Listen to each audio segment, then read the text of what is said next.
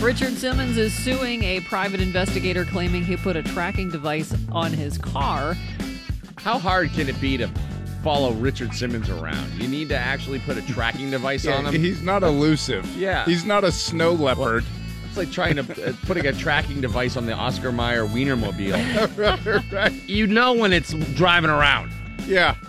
When you see those striped short shorts come out of the house, you know that's him. By the way, Wienermobile might be the name he actually uses for his car. Randy Baumann and the DVE Morning Show. It's 4 minutes after 6 at DVE. Here is the Channel 11 Severe Weather Center forecast brought to us by Dormont Appliance. Through 11. It's 56 degrees now at DVE. I'm Val Porter. 6 people are hospitalized after a roller coaster derailed at a Florida amusement park. Officials say 2 people were thrown more than 30 feet when a car flew off the tracks yesterday at a boardwalk park in Daytona Beach. First responders rescued 10 other people from that derailment. The late Stephen Hawking is receiving an honor reserved for very few people today. The ashes of the renowned physicist will be interred at London's Westminster Abbey between the graves of Sir Isaac Newton and Charles Darwin. At the same time, a recording of his voice will be sent into deep space. The broadcast will be aimed at a black hole more than 3,000 light years from Earth. Hawking died in March at the age of 76. Psychedelic drugs like LSD and so-called magic mushrooms might help treat depression and addiction. Researchers at the University of California say the substances that are banned as illegal drugs in the U.S. and other countries can rewire parts of the brain in a way that lasts longer than the drug's effects. Scientists say this could make psychedelics the next generation of treatments for mental health disorders. They say psychedelics could be more effective and safer than existing options. Those findings are published in the latest edition of the journal Cell Reports. According to a new study, a majority of fathers today are much more involved in their kids' lives. Researchers have found there's been a shift in how fathers view their roles. Instead of just letting mom deal with the kids, dads today are spending more time, providing more care and more loving toward their kids than ever before. And most dads even see themselves as playing an equally important role in helping their kids as moms do. A New Jersey woman denying she had sex in a church garden. According to the Asbury Park Press, Noel Smart and Anthony Getchius are facing lewdness counts after someone reported seeing them having full-on sex by a Virgin Mary statue in broad daylight on the grounds of the Our Lady of Perpetual Help. Noel is homeless and told the court this week she was staying at the Seaside Heights Church when the May incident was reported, but stood firm before a judge and said she did not engage in public sexual activity. A police officer who responded to the crime scene said the alleged actions between Smart and Getchius remains, quote, burned into his mind. Noel entered a not guilty plea. In music news, Access TV is acquiring Rolling Stones guitarist Ronnie Wood's music-themed interview series. The 11-episode The Ronnie Wood Show will make its U.S. debut on July 11th at 8 o'clock Eastern with Sir Paul McCartney. On the 18th, it's Alice Cooper. July 25th, Slash. On August 1st, Mark Ronson. On the 8th, Mick Hucknall. And Patty Boyd, the ex-wife of George Harrison and Eric Clapton. That is August 15th.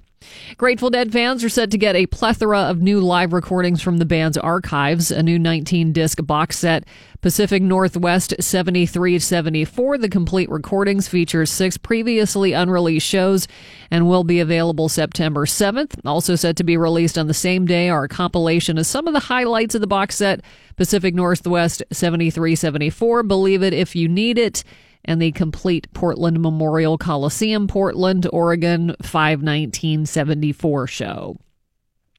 Finally, longtime Elvis Presley drummer DJ Fontana dead at the age of 87. The last remaining member of Presley's group, Fontana, passed away in his sleep Wednesday night, according to a Facebook post by his son. Fontana played drums with Presley from 54 to 68, playing on his most well-known hits, including Hound Dog, Jailhouse Rock, Heartbreak Hotel, and Don't Be Cruel. Fontana was inducted into the Rock and Roll Hall of Fame in 2009. Sunny, low 80s. Another nice day today. Temperatures in the upper 50s overnight tonight. It's 57 now at DVE. Yeah, it's the DVE morning show. Me and Val hanging out today. Bill's off. Mike will be here. Well, it's just Bill off. Yeah. Everyone else is here. Yeah, I think so. We got Gene Collier. The one and only. Not Sean Collier. No Sean Collier today. Gene Collier. There's always a Collier on Friday, so you don't have to worry about that. The one and only Jason Bonham. You had a chance to talk to him? Yeah, they're coming to town. He's coming to town with the Jason Bonham Led Zeppelin evening on the 27th with Whitesnake and Foreigner. Cool. And the band Garter Shake in the coffee house a little bit later on this morning for you as well. I pinched a nerve in my neck. What? The worst feeling in the world. You ever pinch a nerve in your neck? Is that like, do you have numbness now going down your shoulder and your arm? Well, like, I think there's varying degrees of it. Like, sometimes there's like the pinch nerve where you're like, oh, I can't move my neck very well. Yeah. Then there's the one where it's actually like, which is really like a pinch nerve, like in your trap, you know? Okay. And then the pinch nerve in your neck is the one where everything hurts from the bottom of your head all the way down to the base of your spine. Oh, my God. Oh, it's killing me.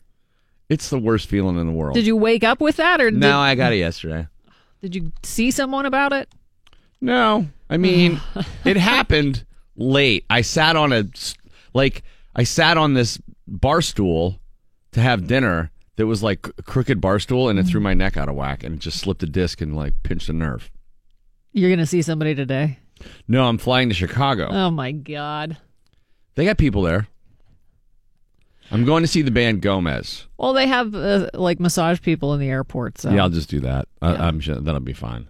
It'll be all right. Should work out. But I'm going to see a band tonight called Gomez, who I like very much, and nobody else does. I mean, nobody likes this Well, band. You know you'll how be able to get embarrassing right it up is front.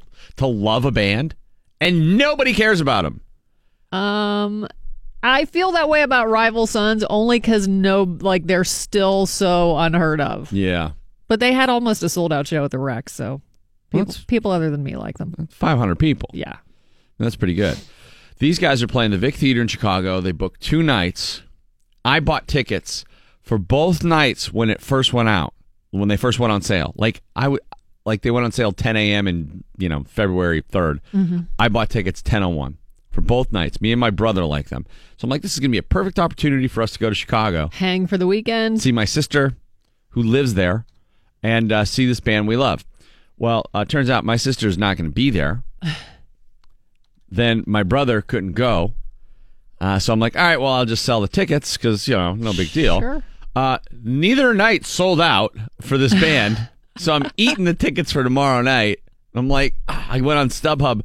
I bought them for, I think, $38 or something. Okay, so After service charge, it's like $50 a ticket. And I looked on StubHub, and they were selling for like $9. Where's the show? The Vic Theater in Chicago. It's like right by Wrigley Field. Oh, that'll be a cool place. Yeah, but not exactly the weekend I had in mind. So why aren't you going tomorrow? Why aren't I going tomorrow? Yeah. I You're can barely gonna be get there. anybody to go with me tonight. Also, I didn't realize it was Father's Day weekend when I made I didn't plan well, is what I'm saying. Val. And now I have a super cool pinched nerve to go along with it. Well, sounds like a great weekend. I'm looking forward to it. And by that, I mean... So you're flying up today and coming back tomorrow? That's what it looks like now, yeah. I was supposed to fly yesterday, but that got all screwed up. Yeah, I didn't think you were going to be here today. I know, you but texted me like, I'll be there. And it probably would have been better off for both you and the listeners had that been the case. But alas, you have to deal with me. Maybe you'll go up and you'll get loosey-goosey and it'll shake things loose in your neck. That's exactly what I'm hoping for. Most doctors recommend when having neck troubles, get as loosey-goosey as possible. All right, tons of stuff to get to in a gorgeous morning, man. It is so nice outside right now. It's crazy. Oh, it was a beautiful day yesterday. It was light outside until like 9 o'clock at night. I was down in the Strip District having dinner, sitting outside. On a bar stool that jacked up your neck? Yeah, exactly. And it was light out so late. It felt like... Well, we're approaching the longest day, right? The Yeah. 22nd? 21st or 22nd? Yeah, so, 9 o'clock at night last night, you could have read a book outside easy. Mm-hmm. And 6 o'clock this morning, you need sunglasses. Yeah. It's crazy. Good times. Enjoy it. Peter Gabriel kicks things off. Well, speaking of the Penguins, word continuing to swirl about forward Phil Kessel. News about a rift between him and head coach Mike Sullivan hasn't stopped since the end of the season, and we wanted to talk directly to the source. So we got Phil the Thrill on the line right now. Phil, are you there? Oh, yeah. I'm here. What? But I gotta tell you, I've never felt this bad. I might not make it through the call. Well, gee, I knew there's probably some truth to the rumors, but it sounds pretty serious. Are you in pain? Yeah. Look, I tried to stick it out, but I think I gotta quit. What do you mean quit? You're still under contract for 4 years. Wait, what are you talking about? I'm talking about the rumors that you were frustrated with Coach Sully for not playing you with Gino this season, and they're looking to trade you. What? Wait, what are you talking about? Dude, I've been playing an eating game since the Capitals beat the Knights. An eating game? Wait, what kind of eating game? Every time someone posts a pic of Ovi drinking with the cup, I have to eat a donut. That sounds really dumb, Phil. Yeah, it was. I think I can hear you getting diabetes. If I eat one more munchkin, I think I'm automatically in the Lollipop Guild. Well, I think you'd be a welcome addition, rather. Well, Freudian slip there. that was a Kinda makes Freudian sense. slip, kind I of. think I got a problem. Maybe, yeah. While we have you on the line, I got to ask you about your relationship with Sully. 'Cause- It's not good, Randy. It's not good. So then there is truth to the speculation that you two didn't see eye to eye. Totally true. Totally true, did you say? Totally true. Totally true. He's a cheesecake factory guy, and I'm definitely an Applebee's all-day kind of guy, because there's no place like the neighborhood, you know what I'm saying? I do know what you're saying. Is that a metaphor, though, or? No, when we're on the road, he's always trying to get people to go to the Cheesecake Factory, and without my wingman talking around, I got no one to get wings with. Eating riblets alone is a dark place. I can only imagine. I'm sorry to hear that. What about on the ice? I had 92 points. I literally have never tried this hard. Well, what about the playoffs? Were you hurt? No! Trying in January made me tired. It's just way too much cardio. All right, that makes more sense. That and eating freaking glam burgers and avocado toast.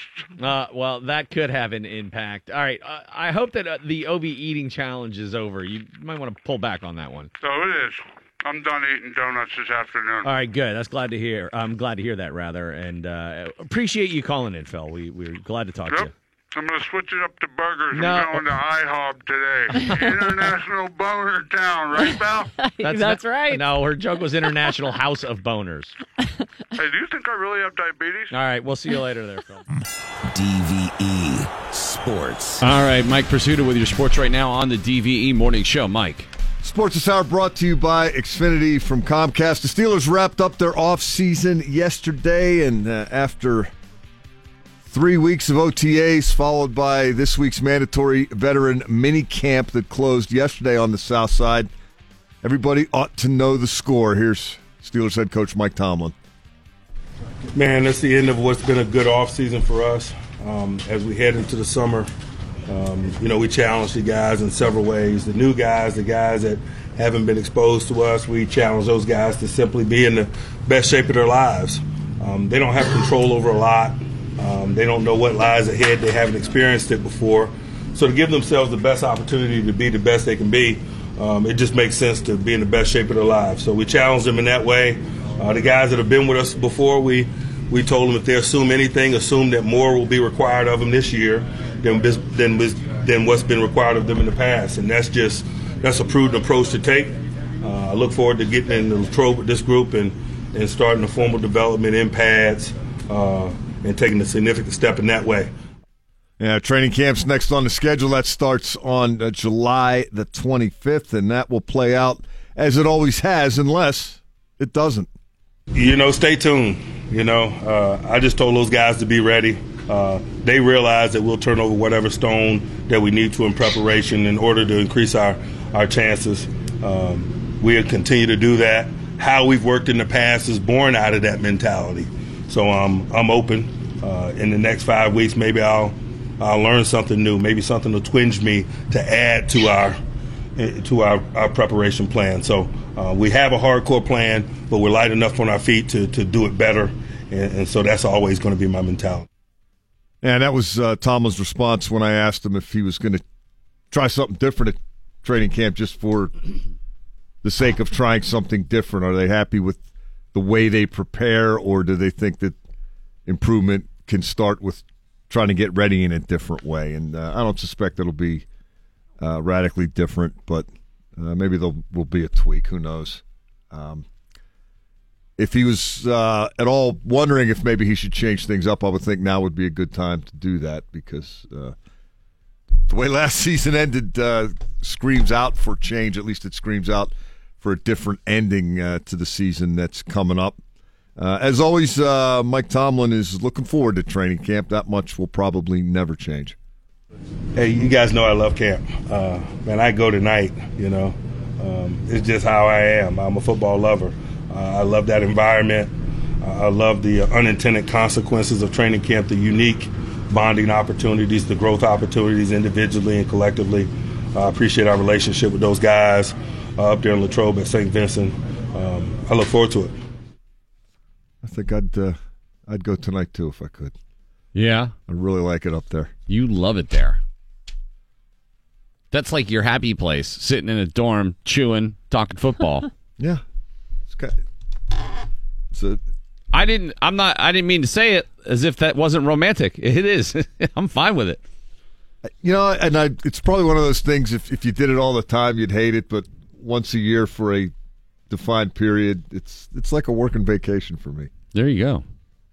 You do a lot of work, but I really just dive into it and love doing it. That's great that you still love it. Yeah. That's right, because most sports writers hate everything. Well, there's stuff I hate. Oh, I know. It's just not training camp. So, stay tuned. It's going to be an interesting time when they get to St. Vincent College. They have a lot of stuff to sort out. Started to make this point a little bit yesterday. It's a team of potential. There are some great players and some real promise, but there are some major question marks that they'll try to start to answer at St. Vincent College. I don't think you'll get the complete answer until December or January, but it is what it is, as a wise man once said. And I think the Steelers recognize that this isn't a team that's on cruise control and it's just, kind of scratching off a little rust and dusting things up and then getting ready to dominate. They have a challenge on their hands to be the kind of team they want to be. Pirates open a 3-game series against the Reds tonight at PNC Park. Matt Harvey against Chad Kuhl. Bucks were off yesterday. They have gone 7-18 in their last 25 games since they were a season-high 9 games over 500 on May the 17th. That month from hell has dropped them to 33-35 overall. They are in 4th place in the NL Central, 8 games behind the first-place Brewers. And if they're going to make a move back toward respectability, it might have to come on this 10-game homestand, which starts tonight against the Reds and will continue against the Brewers and the Diamondbacks through June the 21st. And the first round of the U.S. Open at Shinnecock Hills in Southampton, Long Island, played out the way people at the USGA probably like the U.S. Open to play out. 4 guys broke par, and they were all -1. Oh, wow. Dustin Johnson, Scott Piercy, Ian Poulter, and Russell Henley tied for your first-round lead at -1. It's always brutal. Jason Duffner was even. Everybody else was over par, including Phil Mickelson, who was +7, and Tiger Woods, who was +8. Well, count me among those who like to see those guys struggle. Absolutely, me too. Yeah, the winner maybe should be under par. Nobody else. It's just when they're all like, 23 under after 3 days in those tournaments where it's just like, well, these guys are carving this place up. This isn't that fun. Feels like a video game. Yeah. When you're watching it. Yeah, I like to see these guys rescue to really see their art. When they struggle and they have to rely on every ounce of their skill just to avert disaster. Yeah, it's fun to watch. No doubt. That's sports. Coming up at the top of the hour, we'll talk about an interesting Father's Day gift that, Mike, you might be into. We'll talk about it on the way. Sunny, low 80s for the high today. It's 56 at DVE. Clark's at Stage AE tomorrow night. Tickets still available. Pretty cool opening act, an all-star band featuring Joe Grishecki and Kelsey from Brownie Mary, Paul, Luke, and more performing the Clark's first album. Here they are, Cigarette, DVE. It's the DVE Morning Show. The Clarks, Cigarette, tomorrow night, Stage AE. That's going to be an awesome show. Yeah, their big summer show is always a lot of fun. Very much looking forward to hanging with those guys. And tickets available at the Stage AE box office, Ticketmaster.com. Later on this morning, Gene Collier will be joining us live in studio. Also, Val had a chance to talk with Jason Bonham. I'm interested to hear this. Did you, you know what? What? I would have loved to have known, his dad got that statue recently. Mm-hmm. I thought they should have spit beer. Like, you know what I mean? How they usually like have like water flying out of them. They should have his dad like on the drum set, like just constant beer fountain going on. More of a fountain than a statue, I guess. Also, the band Garter Shake in the Coffee House, 9:15. Don't forget the DVE Comedy Festival coming up in 2 weeks. Holy smokes. 2 weeks. That's right. We're going to be at the Byham Theater on Friday night and then the Arcade Comedy Theater shortly thereafter. And also the next day, day 2 of the DVE Comedy Festival, we added a second day. 2 great podcasts that are like among the most popular. Taste great together. Yeah, that's right. The 420 taping of Doug Benson's Doug Loves Movies podcast. That one's really close to being sold out. If you were thinking about going, don't wait on tickets on that. And Bert Kreischer's Bertcast. Bert's coming in studio the day before. And I know, oh, my. And that's just Bert? Well, no, I think Bert, Sarah, and I don't think Rory can make it. Rory Scovel, who was the co-star with Amy Schumer in her last movie. But I think Brad Williams, Sarah Tiana, and Bert are all going to be here. So that ought to be pretty fun. Get tickets for the Bertcast and Doug Loves Movies podcast, day 2 of the DVE Comedy Festival at DVE.com. Hey, fellas. He's tired of waiting around all day for a yellow cab. Or an Uber. Or that Lyft with a Y. We'll wait no longer. Hi, I'm Charles Kabaki. And I'm his brother Tim. But you just might know us better as the Pittsburgh Jitney Kings. Download our app, and we'll tell you where our driver, Dennis, is currently located on the Pittsburgh Jitney Kings GPS coordinates in relation to you. Utilizing the same technology as Uber's non-copyrighted GPS program, but using language Pittsburghers have become accustomed to. We'll let yins know how far away Dennis is from picking yins up with Pittsburgh's reliability. Just click on Send Dennis. And if you receive the prompt, it reads, hold your horses. He's about 15 minutes away. If the prompt reads, give me a minute. He's about 15 minutes away. And if the prompt reads, be right on.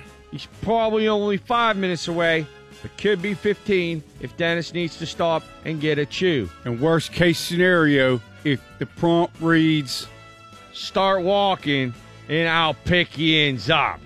VIP members receive the one more beer option. Press the one more beer icon, and Dennis will circle for like 5 minutes. First one's free. Additional one more beer requests are $10 per circle. Dennis got that vertigo, though, so don't make him get all dizzy circling around Chupkas.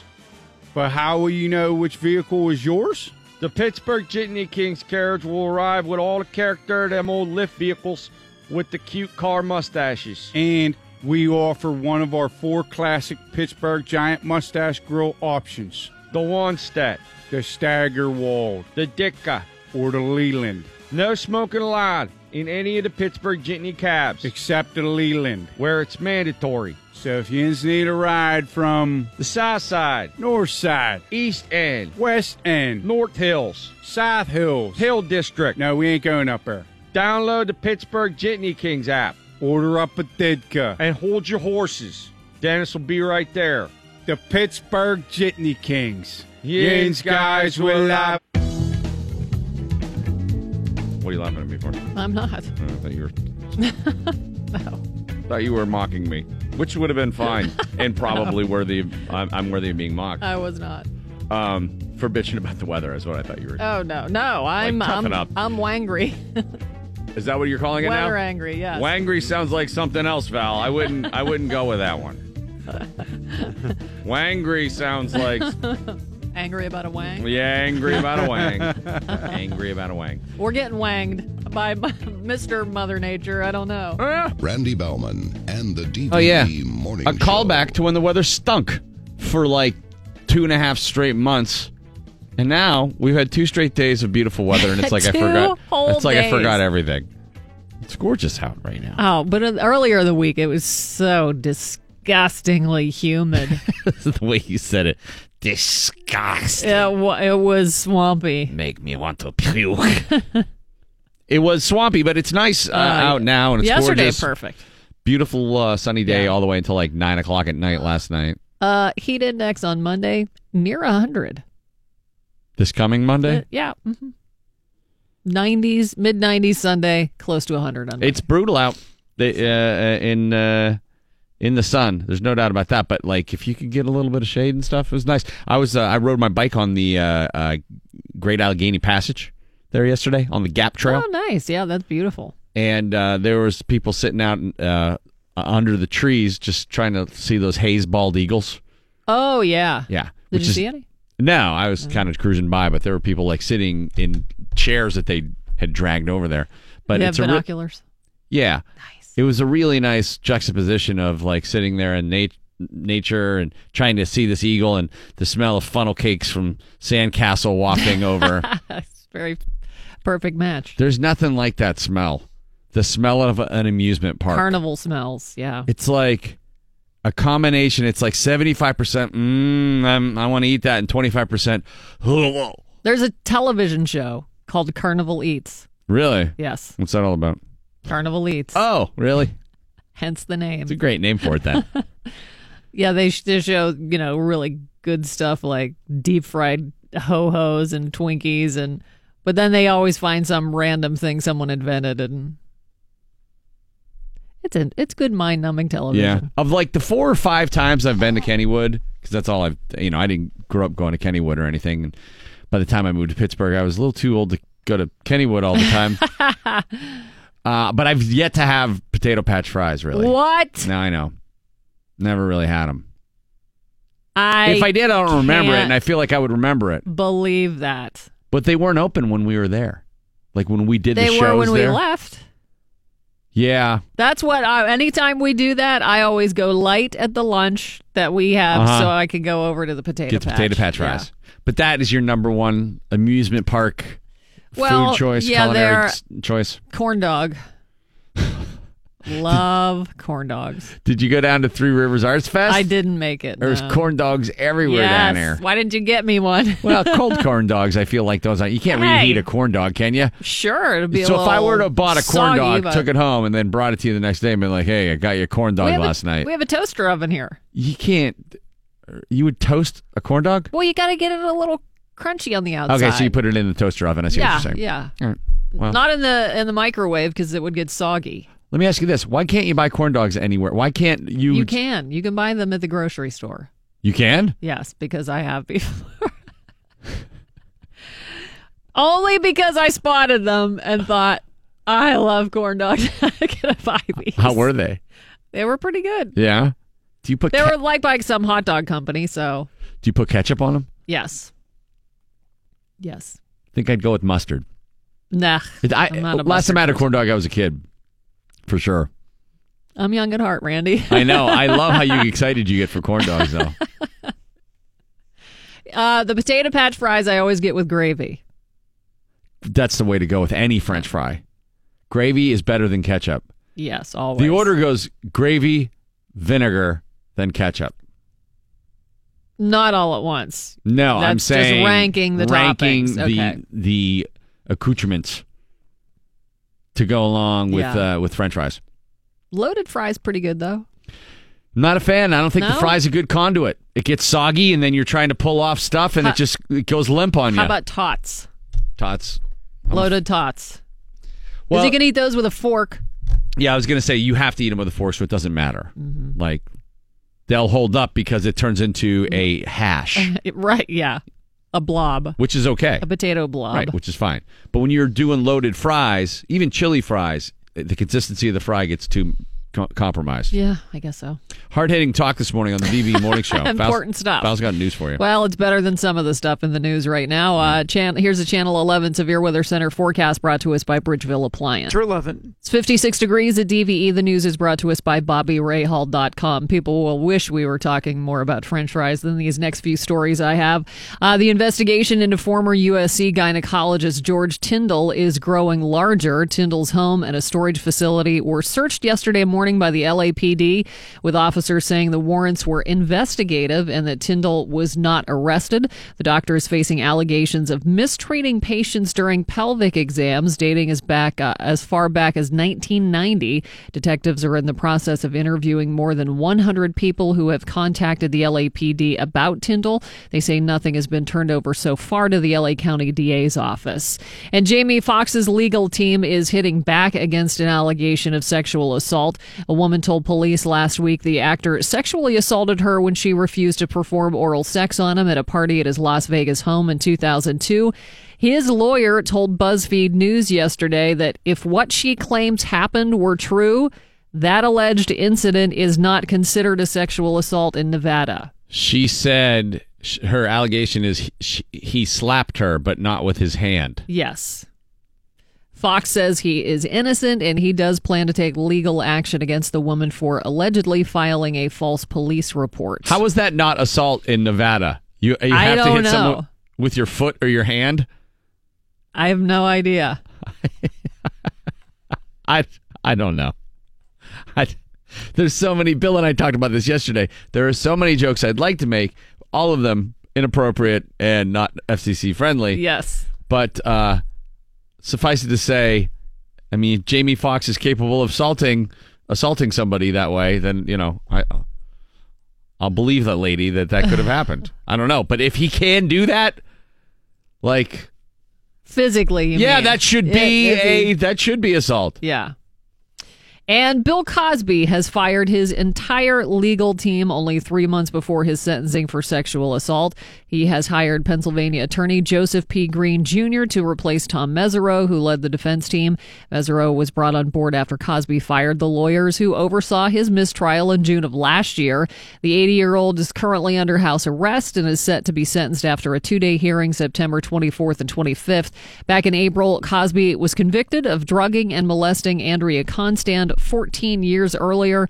There are also rumors Cosby could be parting ways with his wife Camille, who is said to be seeking a divorce. Which, why would you wait until now? I have no idea. I cannot get into the minds of these people. I don't know if she was just trying to help him evade a more serious prosecution and then she planned on leaving, if she believed what was going on, or believed him that it was all a big setup and none of this is true. And it's a conspiracy. I don't know. None of it makes sense to me. Yeah. The world is a crazy place right now. Well, it is Father's Day this Sunday, and it's a perfect time to tell your dad how much you love him and appreciate the impact he had on your life and honor his hard work. A little history about Father's Day. In 1966, President Lyndon B. Johnson issued the first presidential proclamation dedicating the third Sunday of every June to our nation's dads. It was signed into law in 1972 by President Richard Nixon. This Father's Day, some restaurants will offer deals for dads. TCBY giving away a free yogurt to every dad. Ruth's Chris is handing out a gift card to every dad who dines at their restaurant. A lot of other chains, doing stuff like that as well. The National Retail Federation says the average person will spend $133 treating dad this year. That adds up to $15.3 billion in retail. The biggest spenders will be those between 25 and 34 years old who will fork over an average of $188 per person. And lots of dads out there have enough stuff. Yeah. So instead of giving dad another gadget or a trinket or a tie for Father's Day, consider giving him the gift of an adventure at Bomber Camp, which is described as an immersive World War II living history experience where you experience the sights, sounds, and smells few have ever known. The camp is in Stockton, California. Dads will get to shoot machine guns and drop dummy bombs on the ground on targets while flying around in vintage bombers. Plus, they'll get to do other things like administer first aid, do some firefighting, and radio ops just like they did in the war. People may prefer to binge watch with their pets, but that doesn't mean binge watching with your partner isn't good for you. According to a new study, watching Netflix with your significant other is good for your relationship. Study found that couples who enjoy binging shows together have a better bond than couples who watch TV separately. They also spend more alone time together, which gives them more time to talk and connect. Do you guys do a good job of binging together, or are you on separate binges a lot? We haven't binged watched too many things, but the shows that we do watch, the same shows, we watch them together all the time. Okay. Like Billions right now. Oh, yeah. Is what we watch. I think Ray Donovan's probably starting soon. I always cheat on the on the binge. Well then, yeah. She'll be like, You're "Don't not- watch too many," and I, I've done the fake, like, "Oh, I didn't see that coming," But she knows now because she just doesn't have this. We have different schedules, so Yeah. I have when I can watch TV, she's working. Yeah. So then I'm like, well, I mean, what am I going to not watch? And then probably the little time that you have, the few hours or a couple hours a night, you don't want to waste it staring at Right, the television. like let's not talk. Yeah. But there's so much good television out there right now. It's crazy to me. Billy got me to watch that show, Patrick Marlowe, on Showtime. Is that the Billy Gardell did? That's the Benedict Cumberbatch one. Cumbersome? Whatever his name is. Benedict Cumbersome It's name. super depressing. Do not watch Yeah, that show. It's so depressing. If you want to watch rich English people Yeah, I deal don't. with depression and alcoholism and abuse, great show to watch. But the subject matter is entirely depressing all the time. I'm like, I have enough depressing stuff in my life. I'm done with this. I can't figure out if I like him either or not. Benedict Cumberbatch? I'm not sure I like him. I don't.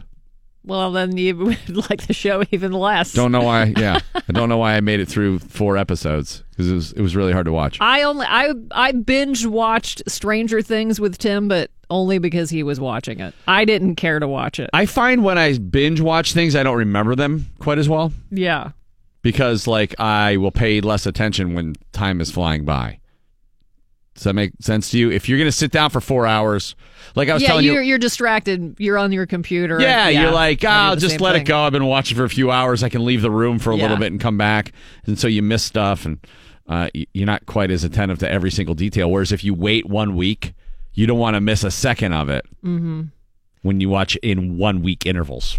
He watches some shows I don't watch, like The Leftovers he watched, which was really weird. Yeah, I didn't want to watch that. Westworld. Yeah, another one that everyone tells me don't start it because it sounds like if you start watching it, you won't want to stop watching it, but you'll hate the show. Well, he used to say that about The Leftovers, like, this is such a weird show. It's like, then why are you watching it? You just can't stop. I watch the documentaries more. Yeah? Love like 'em. The Keepers. Did you watch that one? No, because you told me about it and it was too depressing. It is depressing, but it's good. Dead Nun, right? Dead Nun. All right, Lots that's of, okay. Again, Catholic Church, enough sex depressing abuse. stuff. I was in the middle of all of that. I don't need to go back and watch a documentary about it. I might see myself walking through the background. But it's pretty good. Ozark. It's only 1 season in. You got to get in on Ozark. I know, but now I'm mad at Jason Bateman. Why? Well, A, he's in everything, and B, he was such a jerk in that interview a couple of weeks ago. What did you interview? No, the New York Times interviewed the whole cast because Jeffrey Tambor got basically booted off of that other show for being such a monster. And apparently he was a total jerk to Jessica Walter, who plays the mother Bluth in Arrested Development, and was like unconscionably mean and cruel to her on the set. And Jason Bateman just kept washing. I don't think he realized what he was doing, or other members of the cast. Like the women were trying to speak up and go, "Hey, that wasn't okay what he did." And Jason Bateman was basically like, "Hey, yeah, no, that's fine. We already know what he did was bad, but look, he's a good person." And they kept not letting the women speak about what a jerk he was being, and they were just trying to brush it under the carpet. It came off very bad. He issued an apology the next morning on the internet because he's like, wow, after listening to the tape and going back and looking at the transcript of that interview, I was a real jerk. Well, at least he recognized He did do that. I will say that. All right, I'm going to watch Ozark. You're right. You watched Peaky Blinders, didn't you? I loved it because it wasn't that good, which is how I feel about I'm Dying Up Here, the Showtime show Mike about loves that. the Comedy Store. It's not that good, but I watch it and I like it. It's just when television has to speed up storylines and it flies in the face of authenticity, it's hard to deal with when it's something that you love. You know, if it's like it was about a profession I didn't know anything about, I wouldn't really care that they were like glossing over huge parts. But like, you don't just get to go move to Los Angeles, walk in the Comedy Store, get a job telling jokes, and then get a television show. Because if you did, feel a lot more bad TV. The members of Metallica are the proud recipients of Sweden's prestigious Polar Music Prize. Drummer Lars Ulrich and bassist Robert Trujillo were on hand last night to accept the award from the King of Sweden. During his acceptance speech, Lars said he couldn't believe he was standing in front of both music royalty and actual royalty, accepting one of the most prestigious prizes that can be bestowed upon musicians. Now in its 27th year, the prize honors significant achievements in music and music that breaks down musical boundaries. And finally, fans of the Rolling Stones wanting to upgrade their vinyl collection get their chance today with the release of the studio albums Vinyl Collection 1971 to 2016. Each record in this 20-disc collection has been sourced from the original master tapes and pressed on 180-gram black vinyl, and each sleeve has been faithfully reproduced, including the real zipper on the cover of Sticky Fingers. Here is Keith Richards on why later versions of the Stones' Sticky Fingers album did not contain an actual zipper. The last time that they did that on the original, the zipper started to cut into the records, and they had to dump a whole load, and that, which is why the zipper disappeared, and so it became a print zipper, you know. The 15 albums are Sticky Fingers, Exile on Main Street, Goat's Head Soup, It's Only Rock and Roll, Black and Blue, Some Girls, Emotional Rescue, Tattoo You, Undercover, Dirty Work, Steel Wheels, Voodoo Lounge, Bridges to Babylon, A Bigger Bang, and Blue and Lonesome. And in celebration of the release, you can listen to previews of all the tracks via their virtual player on the Stones website.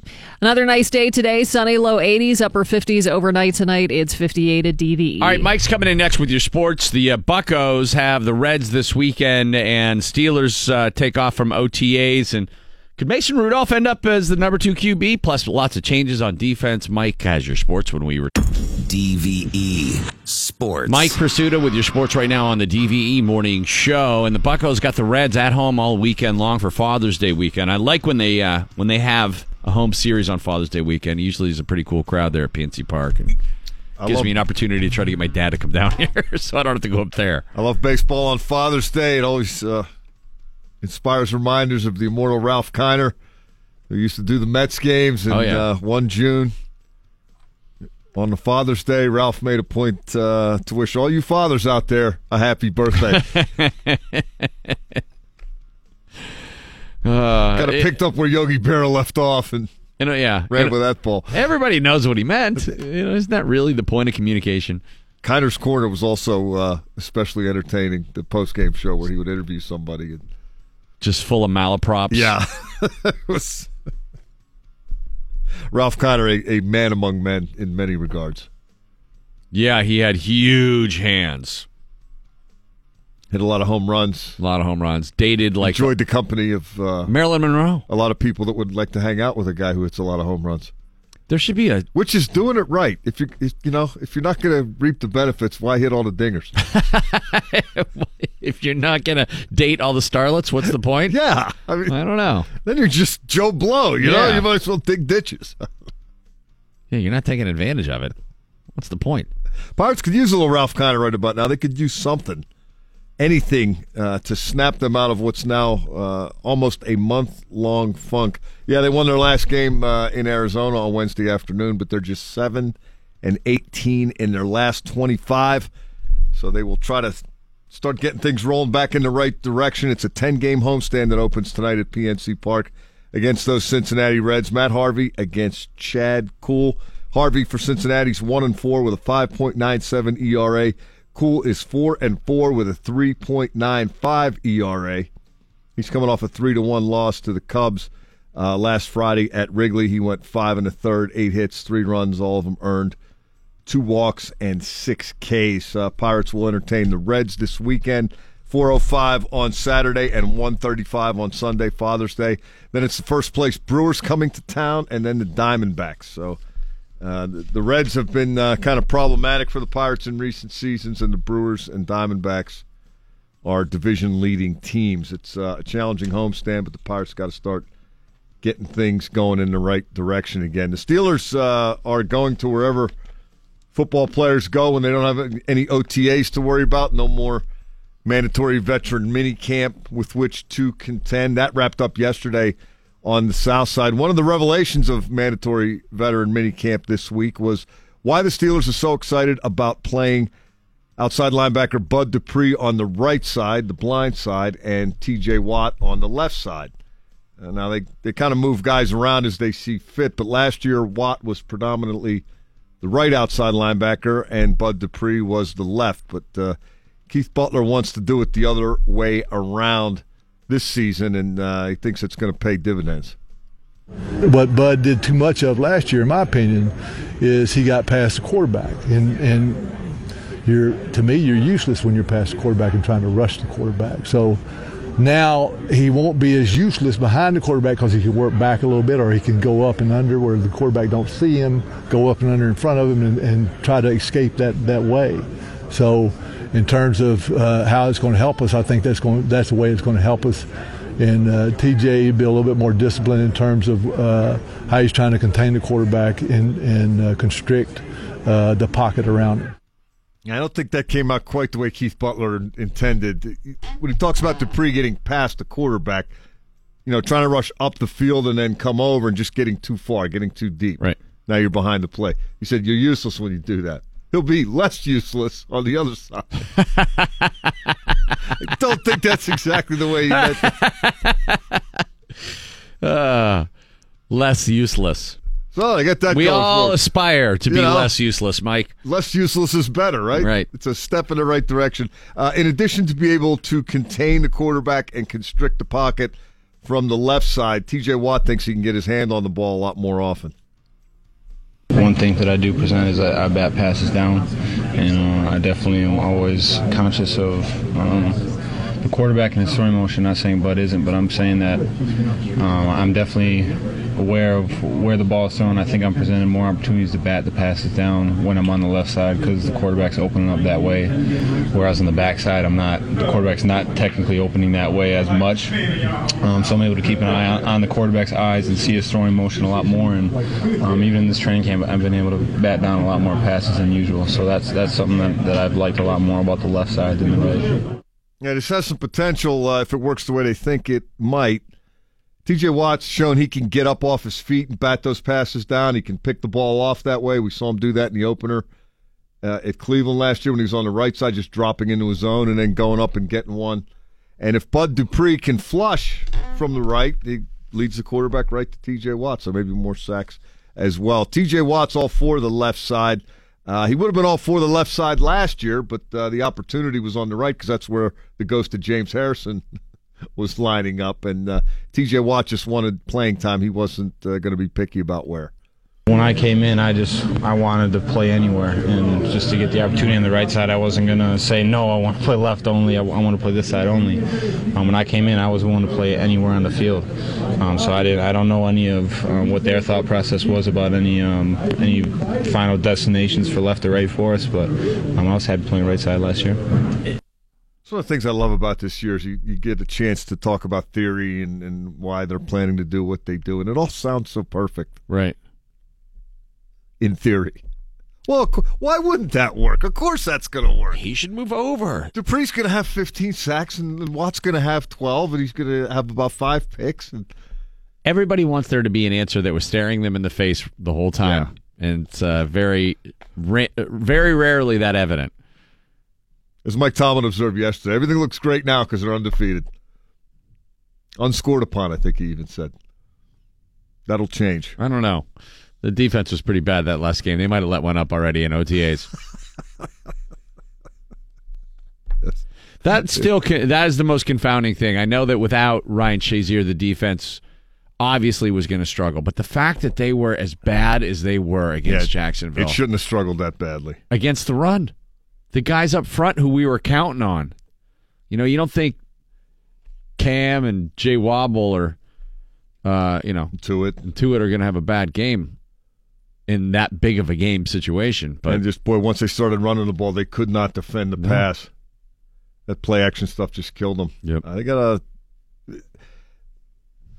The defense had very respectable numbers in the regular season, but to me, it's all about the playoff game. That's your starting point.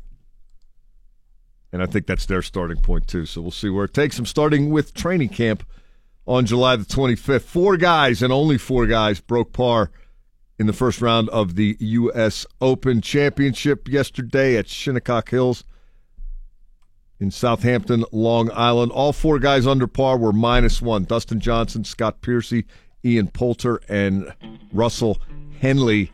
One player, Jason Duffner, was even. Everybody else was over par. And when I say over par, Randall, 29 of the 156 guys in the field were 10 over or higher. 156th place, Scott Gregory of Britain was plus 22. A 92. Just a soul-crushing avalanche of strokes. Hey, you want to shut that guy up over there? I like when they struggle, man. It's more fun to watch. I love it.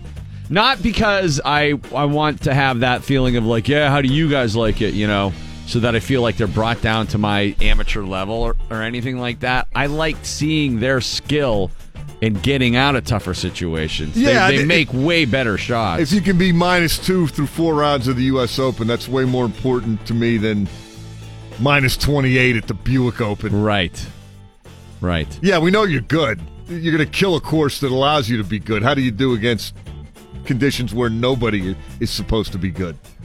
And there were 15 to 20 mile-an-hour winds contributing as well. It wasn't all just a setup. But, okay. U.S. Open's usually agonizing for most. Gene Collier, 8:15 this morning. Also, Val had a chance to speak with Jason Bonham. We'll replay her interview with Jason Bonham a little bit later on.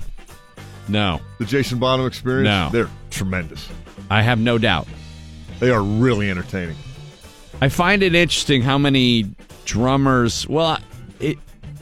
there are like rock star drummers whose kids are drummers that are great. Ringo's kid is amazing. Zach Starkey is like a badass drummer, arguably better than Ringo ever was. I mean, he's the drummer for The Who. I don't think Ringo could have drummed for The Who. Do you? My understanding is Ringo wasn't any good. Now, people will argue with me on this. There's our buddy. It's complicated. Our buddy Scott Paulson being one of them who maintains Ringo was quite the musician. Yeah, he was. But it's complicated. See, I'm more on the line of, did you see Jersey Boys? Yeah. You know, that line from the bass player, he says, when there's 4 guys and you're Ringo, better I go home and spend time with my kids. Oh, yeah, that's it's kind of disparaging. The old trope Ringo. of, Ringo's the weakest link, but he was also pretty innovative. In his defense, the other 3 links were pretty damn strong. Yeah, that's the other thing. Weakest link, I guess, is relative. 3 Hall of Famers in front of you. But Zach Starkey, a great drummer. Jason Bonham is a great drummer. Like the power drummers of that era. Ginger Baker's kid, who we won't even talk to, he's a great drummer. So it's just kind of strange to me that all those classic rock bands, Keith Moon being the lone exception. I don't even know if he has any kids. But they all had badass musician kids. Yeah. Genetics. It's like the catcher being a manager. Hey, Lady Fest this weekend, a really cool music fest going on in the East End. Garter Shake performing live in the coffee house after 9 o'clock to promote that. And Val has news coming up top of the hour. We're going to talk a little bit more about Father's Day and all the things that modern dads have to know how to do. DVE Morning Show. Father's Day is coming up this Sunday. Yeah, dads. Happy day. I think it's a funny thing because moms always want, like, if you ask them, what would you like for Mother's Day? Mothers will invariably say, I just want to be with you kids. I just want to be with my family. I'd like to have a nice day together. And they never want to do anything, extravagant. Yeah, they're not like, let's go to Cedar Point. Yeah. It's just let's be together. I just want to be together. We don't have to spend any money. Just be together. Turn off the TV and let's just sit in a circle and Let's just be. Just be together. And the best gift you can give your mom on Mother's Day is to get along with your siblings and promote, even if it's a false harmony, sense of harmony, just make it seem like everybody gets along and it's one big happy family. Yeah. That's all Mom wants. If No you strife. ask Dad what he wants for Father's Day, 99% of them will say, I just want to be left alone. I just want to go off on my own. I don't want to have to answer to you people. I just want to go be away. Bothered. It's the exact opposite of Mom. Yeah, I just want to go away. I actually want to go hang with my friends. Get away maybe from you. Have a few beers and not have any of you people harassing me. I love you very much. I can't wait to get away from you. Now leave me alone. Yeah. What are you doing with your dad? I have no idea. He won't answer the phone. He's been at the casino too much. I don't know. I'm guessing I'm going to go to the casino. That'd probably be the best way. Got a couple to choose from. I can down find here. him up there. No, I can't. I don't think I can get him down here. I thought we were going to go to the Bucco game, but I don't think that's going to happen. Oh, okay. I have butchered the plans for this weekend as bad as I've butchered any in my life, and I've butchered plenty. Yeah, I wasn't supposed to be here today, but now I'm right. Here. Right. Which is why you did the interview with Jason Bonham. 2 different flights yesterday, and I screwed up. Very sitting here yesterday during the show. Can I do this? Maybe I could do that. I bit off more than I could chew, and that's basically what it is. And now I've injured myself, so it is what it is. The 20 most rewatchable movies of all time, as compiled by the folks at Business Insider. Steel Magnolias. Not up there, although it might be for women. Number 20 was Mean Girls. I still haven't watched it. I always considered that to be. I love Tina Fey, but it just never appealed to me. Jaws. Oh, I watch it every time I see it on. Every time. It's so good. How to Lose a Guy in 10 Days. Yeah, no. Never even seen it. I saw it once. Don't care to see it again. Groundhog Day is number 17. The irony of watching Groundhog Day over and over. Over and over, yeah. You don't watch that one? You don't stay with it? I do, but I don't see it on television very often. A lot of these, I would say... Jaws I see all the time. Is rewatchable different from if it's on, I leave it on? Do you know what I mean? Because I can watch a movie a few times. There's almost no movie, if I like it, that I won't watch again. But there are a few movies that no matter what is on television, if The Godfather is on, I'm leaving it on. Yeah, I look at this survey as one you would watch over and over and over. All right, Goodfellas is number 16. Sure. Really surprised that's not higher. Mm-hmm. I'll even watch the bleeped version of Goodfellas. The Godfather is number 15. How is that not higher? Yeah, number 1. Like I told you, I watched Godfather 3 a couple weeks ago. Oh, it's so bad. It just does not... It was never good in the first place, but I wanted to see if I was too harsh. Oh, it's even worse than I have imagined. Gladiator, number 14. Never saw it. It's really good. Really. It must be. It's number 14. People like to watch it over and over again. Friday, number 13. I've seen it one time. Yeah, I think me too. Hitch, never seen it. Have no interest. Saw it once. That's Will Smith, Kevin James. Yeah. 2 people who do nothing for me in a movie. Star Wars, The Force Awakens. Never saw it. Saw it once. Finding Nemo. Oh, I love Finding Nemo. Aren't they doing an update to that movie? They did Dory. Finding Dory? I think that's what it was called. All right. Cartoons, I'll watch the original one. I can't go into the sequels. Animated movies. I love the voice work. You like Pixar or you like... I like all of them. You like them all? Yeah. Fight Club is number 9. I saw it once. Didn't do much for me. It's a little goofy. Yeah. And I can never say the author's name who wrote that book, Chuck Palahniuk. It's pretty good, though. I really like Edward Norton's performance in it, and Brad Pitt's awesome in that flick. I don't know if this movie's on the list, but Primal Fear with Ed Norton. No, that's not, but that is a great movie. Every time I see it, I watch it. That was his, bust out of Yale. He was great. Was he 23 or 24 years old? I don't know how old he was, but he was awesome in that movie. Ferris Bueller's Day Off. I'm over it. Really? Yeah. Not for me. I love that movie. I don't know what it is. It's just so quirky and weird. E.T. is number 7. Oh, I love E.T. Haven't seen it since I saw it when I was a kid. I needed Because why would you? It's a kid, Well- unless you're watching with other kids. I don't know, because it's a good movie, I guess. Dirty Dancing. Eh. I think I made it through that one time. The Devil Wears Prada is number Oh, my 5. How is God. that number 5? How is it on the list at all? What are they doing? Anytime that movie comes on, I hate watch it for 10 minutes and then turn it off. Shouldn't be on the list at all. I do. I hate that Above movie. The Godfather? Are you kidding me? Yeah, The Devil Wears Prada is 12 spots ahead. Give me a break. America's going to hell in a handbasket. We're already there. Caddyshack is number 4. Okay. Big is number 3. I think I paid to see Big 3 times in the theater. Wow. I was a kid, though. You know, it was like, this is the greatest Yeah. thing ever. Back to the Future. Number 2. Boy, Val, Still. you hate the classics. No, I don't hate it. I just can't watch it over and over, especially, like, again, ahead of The Godfather and Jaws. Number 1, most rewatchable movie of all time as compiled by Business Insider. The original Star Wars. No. A Christmas Story. Yeah. Yep. See- Every year. They marathon it. I know. I think I would put that in a separate category because all holiday movies are like that for me. You're not going to watch A Christmas Story in July. I bet you would. I'd watch It's a bet. Wonderful Life in July before I'd watch A Christmas Story. Really? Yeah, It's a Wonderful Life could be argued is not necessarily a holiday movie. It just happens to take place during the holiday. They should have done a Discuss it at home. separate category. Because there are Christmas that, like Elf, I watch it every year. Yeah, but I love it. Right, but you won't watch it during the spring. I might. Great flick. And lastly, in entertainment news, the Jerry Springer Show is ending. What? I didn't even know it was still on. Yes.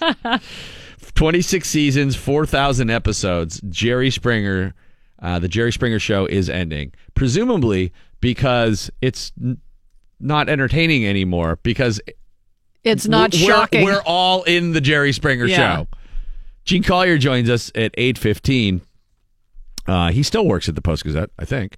And we've got Val's interview with Jason Bonham, the band Garter Shake performing live for you. Val's got news next. We're going to talk about the things that modern dads have to be able to master. The iHeartRadio app. Download it to your smart tablet or your phone, and you can take us with you wherever you go. Plus, you can create your own music stations on it. It gives you so many different options, the coolest of which is listening to DVE no matter where you go. And we talk to people every day that listen to DVE all over the country.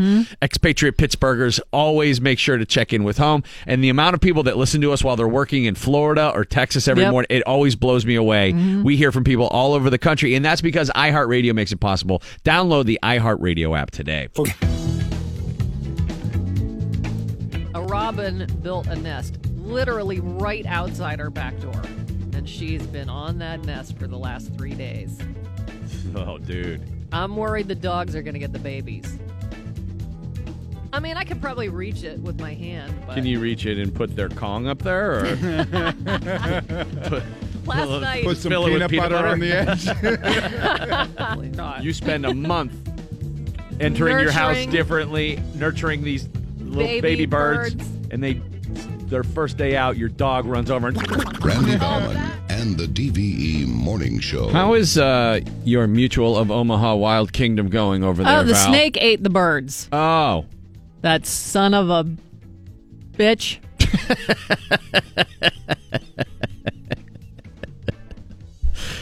Well, that's Oh, what snakes so- do, Val. I was so upset. Snakes eat birds. Totally cleaned out the nest. Not a shred of evidence there were ever birds in there. Oh, man. See, that just gives snakes a bad reputation, you know? And then the fact that he blames it on the Bible. You know, I mean, like, come on. We had owls out there the other day. Oh, that'll scare the bleep out of the snake. Yeah, they'll eat it. There was plural owls? There were two. I think I looked online. I think they were saw-whet owls. What are those? I don't know. They're just little owls. Side by side? Yep. No kidding. Dude, that's like a killing force right there. They were tag teaming. That's them. awesome. Yeah, So- you know they're both like doing the, owl moves, like winking and like, touching their beak, kind of like over there. Yeah. Doing that owl military direction to one another. Well, they ought to eat a lot of the stuff in your yard, so that's good. Would they have eaten the baby birds? They probably could have, but the snake was about 5 feet away from the nest. So we're just suspecting that jerk did it. I didn't realize snakes crawl up walls. Oh my God, yeah. Trees, walls. I knew trees because that makes sense to me for some reason that they could like grip onto bark. No, we saw one crawl up our garage walls once. And this one was in the roof of the patio. Oh, why are there so many snakes this year? I've seen a bunch. I don't know. I know somebody who said they had 4 black snakes in their garage last weekend. No kidding. But black snakes are not harmful, right? They're not blah, venomous. Blah, blah, blah, blah. They're not venomous. I know. They eat the mice, the chipmunks, whatever, and the baby birds and their eggs, which I don't like. Well, why don't you put some like fake baby robins eggs out there? I think they might be able to sniff it out. Fill them with some sort of poison and watch the snake die a horrible death. That would probably make you feel good. Well, I just don't want it in my area. Like, go out in the woods. There's a lot of space out there. You chose to move where the snakes live. That's how I look at it. Stay out of my house. But you shouldn't kill the black snake. No. Apparently it's illegal. What? I don't know. Somebody said it's against the law to kill the snakes. There's no way. I don't mind. We have garter snakes too, which I don't mind because they're little. You mean to tell me I can't legally kill a snake in my yard? I can kill a person who comes onto my property, but I can't kill a snake? I don't think you're allowed to kill people either. Yeah, you can. Well, in some instances, I guess. If they're trespassing, isn't that? Or is that only in Florida? Do we have the castle doctrine here? I don't know. No, I don't think so. I think that's in Florida. Yeah, I don't think you're allowed to. So if the snake is trying to rob you, you are allowed to claim self-defense. Self-defense. Well, it robbed you of your robin's eggs. And my joy. You are so pissed right now, living in this camper while you redo your house. I'm just like... You're camping all summer, Val. Look at it that way. Well, that is true. Some people pay a lot of money to go camping. You do it right in your front yard. Here's the Channel 11 Severe Weather Center forecast brought to us by Dormont Appliance. Through 11. It's 59 degrees now at DVE. I'm Val Porter. President Trump has another legal headache to deal with, and this doesn't have anything to do with Russia. New York Attorney General Barbara Underwood has filed suit against the Trump Foundation, alleging illegal coordination with the campaign, self-dealing, and violation of laws governing nonprofits. Underwood says foundation money was used to pay Trump's legal bills, promote his real estate businesses, and purchase personal items. She also claims the foundation's board, which includes many family members, hasn't even met since 1999. Underwood calls for enjoining Trump from serving on the board of a nonprofit for 10 years and for other family members to be banned for a year. She also wants Trump to repay double any benefits he got through self-dealing in the past 4 years and to dissolve the foundation. Self-dealt out of his own charitable organization. Yes, according to this suit. And the reason they didn't file suit earlier was the previous Attorney General, Michael Cohen, had blackmail info on him. Whatever. What was he had the guy that quit? The Schneiderman? Yeah, the guy that quit. I believe he was accused of abuse. Yeah, there you go. But why do I feel like this already happened with his charity? It came out as a news story, and then they fake newsed it. Oh. But, everyone knew during the election about this. Well, there are charges now, so. And President Trump's longtime attorney seeking a restraining order against the lawyer for Stormy Daniels. Michael Cohen filed for a restraining order yesterday in an attempt to stop attorney Michael Avenatti from talking to the media, claiming it's likely to deprive him of his right to a fair trial. Cohen paid Avenatti's client $130,000 shortly before the 2016 election to keep her quiet about her alleged affair with Trump. Cohen is under investigation for his business dealings. City of Pittsburgh. Yeah, Michael Cohen is supposedly going to flip. Manafort is going to jail today. His campaign manager and his lawyer are going to be jailed. Well, yeah, they said Cohen fired his legal counsel because he's going to start cooperating. The city of Pittsburgh offering free lawn care to older residents who can't mow their lawns. Organizers say City Cuts is available for Pittsburgh residents who own their home and are 62 years old or older. are a veteran or are disabled. City officials say they hope to start the program in early July. This is awesome. Yeah, a similar story. Back in 2016, a guy named Rodney from Huntsville, Alabama, saw a neighbor struggling to mow his lawn, so he got out of his car and helped him. Well, that inspired him to start a nonprofit called Raising Men Lawn Care that goes to homes of single moms, veterans, and the elderly to mow lawns for free. And it's all about getting kids to volunteer. He started something called the 50-Yard Challenge, where kids commit to mowing 50 yards in their own community for free this summer. This year, Rodney himself going to go on the road to personally mow one person's lawn in all 50 states to draw attention to this. He did the same thing last year. Bed and breakfast hotels are showing up in California. Many bud and breakfasts, many Airbnbs around the state starting to offer complimentary cannabis as welcome gifts for their guests. In California, it is legal to gift up to 1 ounce of marijuana. So these bud and breakfast hotels showing up. If it's legal, I don't get the attraction. That is to say... Well, it's like if you go to a bed and breakfast and, you get a bottle of wine when you get there. Right, but that doesn't make me go there. Like, oh, they have wine. Well, it's just going there. A nice little gift. It's a welcome gift. Believe me, I'd love it. It'd be great. That's maybe fine, but it just doesn't seem to me to be like, you know what, we should go there because they're going to give us an ounce of weed, which is a ton of weed. If you're from out of state. So much. Here's an ounce. Are you for real?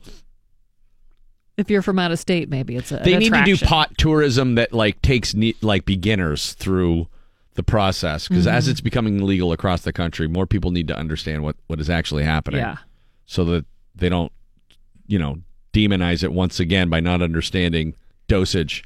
Because a lot of people are doing the equivalent of chugging a bottle of Jack Daniels and then going, "Oh my God, alcohol is bad."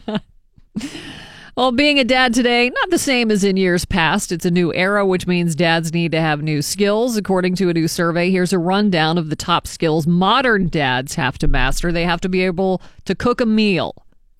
Yeah. And not throw chicken tenders in the microwave. Especially because it's, two-income families now are a common thing. Moms are working, man. Providing the best environment for a good education. Guiding kids through college, setting up the Wi-Fi and the Netflix account. Yeah, you have to have some technical skills. You can't be a Luddite like in the past, like, oh, Dad doesn't know how to work the remote control. Mm-hmm. You can't do that stuff anymore. Assembling furniture from a box. Some other skills listed in the survey include teaching a son how to shave, which that's an old-time one. That's through history. My dad never taught me how to shave. He bought me an electric razor. He's like, here, use that. It was not like a moment. Yeah, he never taught me how to tie a tie or shave or any of that kind of stuff. Looked in the mirror together and shaved. Yeah, like they do in the movie. Right. I don't think that ever happens. No? I don't know. Mike, did your old man put you next to him in the mirror and teach you how to shave? Nah, I used to watch him when I was a little kid, and I picked up on it. My parents just let me figure a lot of stuff out. Yeah, mine too. They were more willing to point out when I screwed up when you didn't figure it out, as opposed to being proactive and actually instruct. Hey, you moron, you got to shave both sides of your face. Yeah, they just, trial and error. They focused on the error, and it was what it was. Okay. Untying difficult knots. I don't have issues about it or anything. No. None of us do. Replacing a favorite toy when an old one breaks, knowing the words of pop songs, knowing how to braid hair. See, dads are so much better than that with that kind of stuff now than they used to be, because the stigma used to be that dads we're out of touch. They parent the sons and moms take care of the daughter stuff. Mm-hmm. And now nobody has that luxury. My dad pretty much taught me sports stuff. Yeah, me too. 80% agreed and there. And gambling. And academics if I was struggling. But the rest of it, hey, figure it out. Yeah. 80% agree there are far more skills modern dads have to master now than their own fathers had to. 57% agree they spend more time with their kids than their dad spent with them when they were little. They have to learn how to put their hair in a man bun, have to learn how to make pickles. Sunny, low 80s today, upper 50s overnight. It's 59 at DVE. The inimitable Gene Collier from the Pittsburgh Post-Gazette joining us right now. Gino, good morning. How are you? Good morning. Thanks very much. I just want to mention that when my father taught me how to shave, he said, and I quote, "Be careful or you'll cut your head off." I remember, in fact, I thought that's why we were shaving over the sink, because if I cut my head off, I'd just fall in the sink, instead of bounding down the stairs. Because Mom always used to say, if I see one more severed head come bounding down these stairs, you got trouble. Gene, I'd be remiss if I didn't bring up the big news with Rob Rogers being let go at the Post-Gazette. Now, this did not really come as a surprise to those of us paying attention to what's been going on there. Reaction has been extreme, and there's a lot of hate for the Post-Gazette right now, which is seemingly going under a complete ideology overhaul under the new editor. Is it Keith Butler? What? Not Butler. Keith Burns? Burris. He's editor of the editorial page and the op-ed page. Okay. So Brian O'Neill, your contemporary, said something that I'm going to take to heart, which is that there's a lot of important work being done at the Post-Gazette still, including like what happened with Tim Murphy in his seat. That was due to Paula Reed's reporting. And if you want to see that kind of stuff continue, you stay with the Post-Gazette. If you bail on the good work of Gene Collier, Tony Norman, Ed Bouchette, Scott Mervis, Dan Gigler, Brian O'Neill, Gino Collier, and more. And I'm sticking with it for you guys. But that was a little bit of a blow yesterday. Yeah, it was a very dark day. I mean, publishers and newspapers everywhere, have decisions to make constantly. Sometimes they make terrific decisions. Sometimes they make terrible decisions, and that was a terrible decision. It was disgusting. But as Tony wrote and chastised himself for using the cliche, but let's not throw the baby out with the bathwater. I mean, we need journalists now more than ever, and we have 150 of them at the Post-Gazette. They're quality people, award-winning people. They're serving the community. The community without the Post-Gazette is, really unthinkable. I hear a lot of people making analogies to other businesses, and the logical part of my brain wants to accept the argument, well, hey, they're just making a different product now. And so, of course, they would get rid of the guy who makes Mexican food because they're making Chinese food now. But newspapers have always been different. Well, the product is the truth, and the search for the truth, and the presentation of the best available version of the truth. And if you give up on the truth, you can give up on everything. So, should we give up on the Pirates? Well, it changes week to week, too.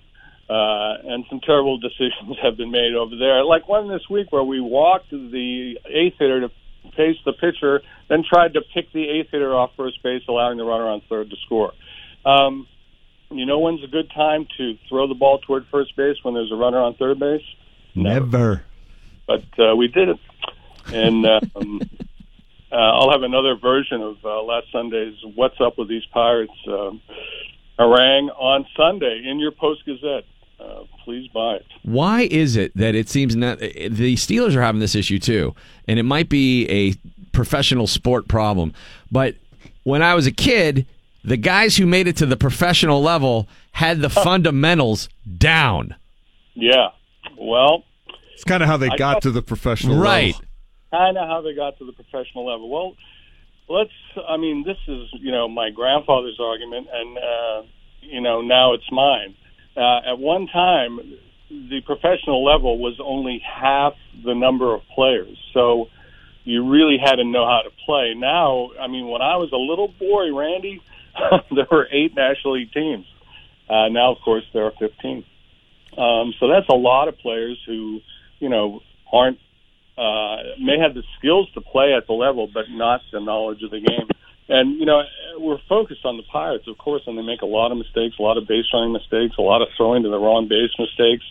But I watch a lot of baseball, and every team has that. That's just the way. Neil Huntington told me last year that they have never had to, and again, this is not just the Pirates, they have never had to do so much remedial work at the big league level as they do now. That's crazy to me. I mean, you heard even with the Steelers, Tom Bradley saying he's going to focus on fundamentals and tackling. They're in the NFL. Yeah, I know. Well, again, we are an analytics-driven culture now, and things that can be measured and quantified seem to hold sway over things like, does this guy know what he's doing? So, let me ask you about Rivera, the name change.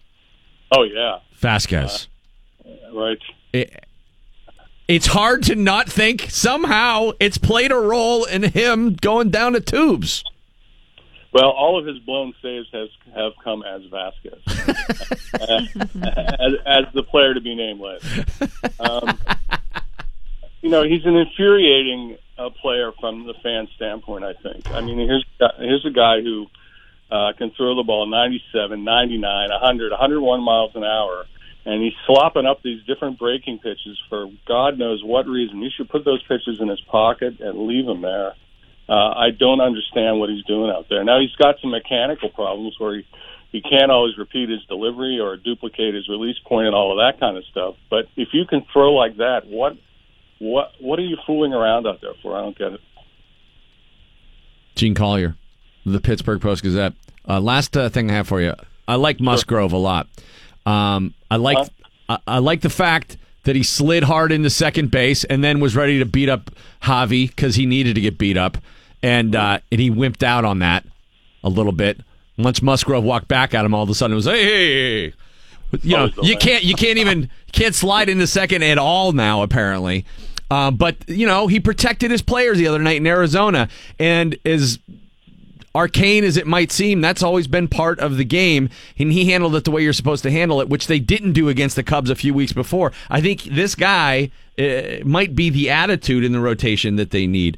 A guy who's old school baseball without being a total meathead. So once out of every 5 games, they're fine. No, I was glad to see what he did. I mean, I think that's up to the players. I think they have a better understanding of what is dirty and what is not, and what the right reaction to it is.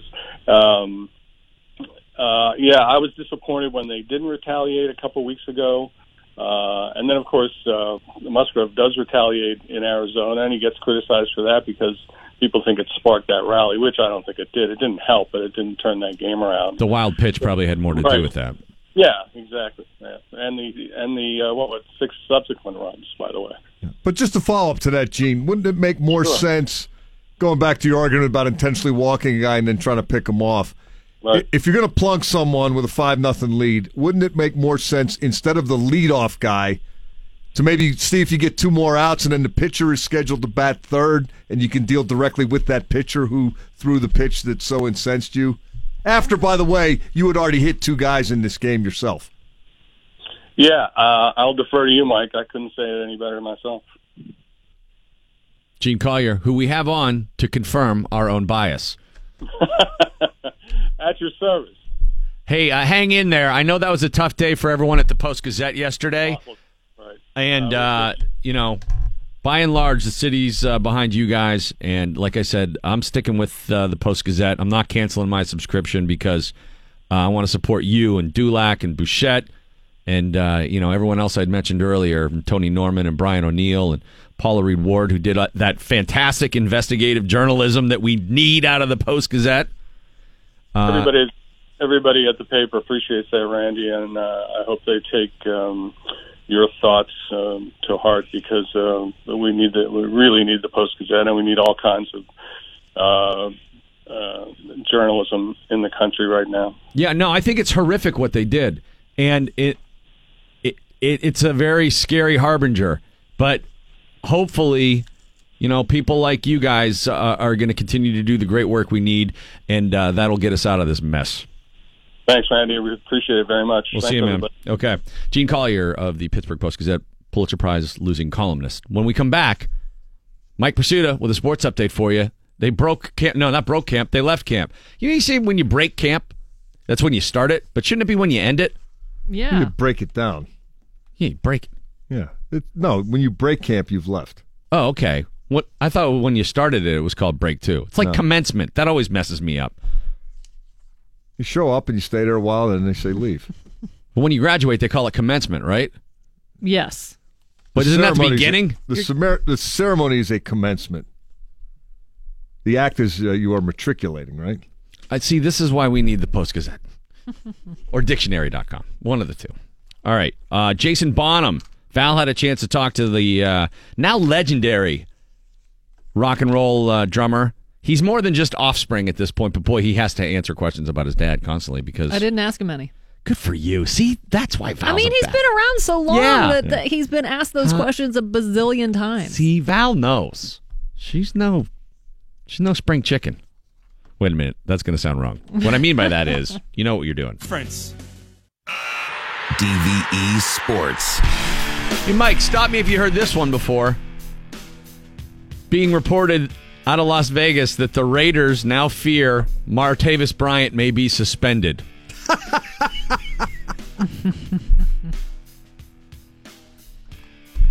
Is that unbelievable? Wow. So he met with the league a month ago, and apparently everything was okay, so it had to be something that happened in the last 4 months. Or 4 weeks, rather.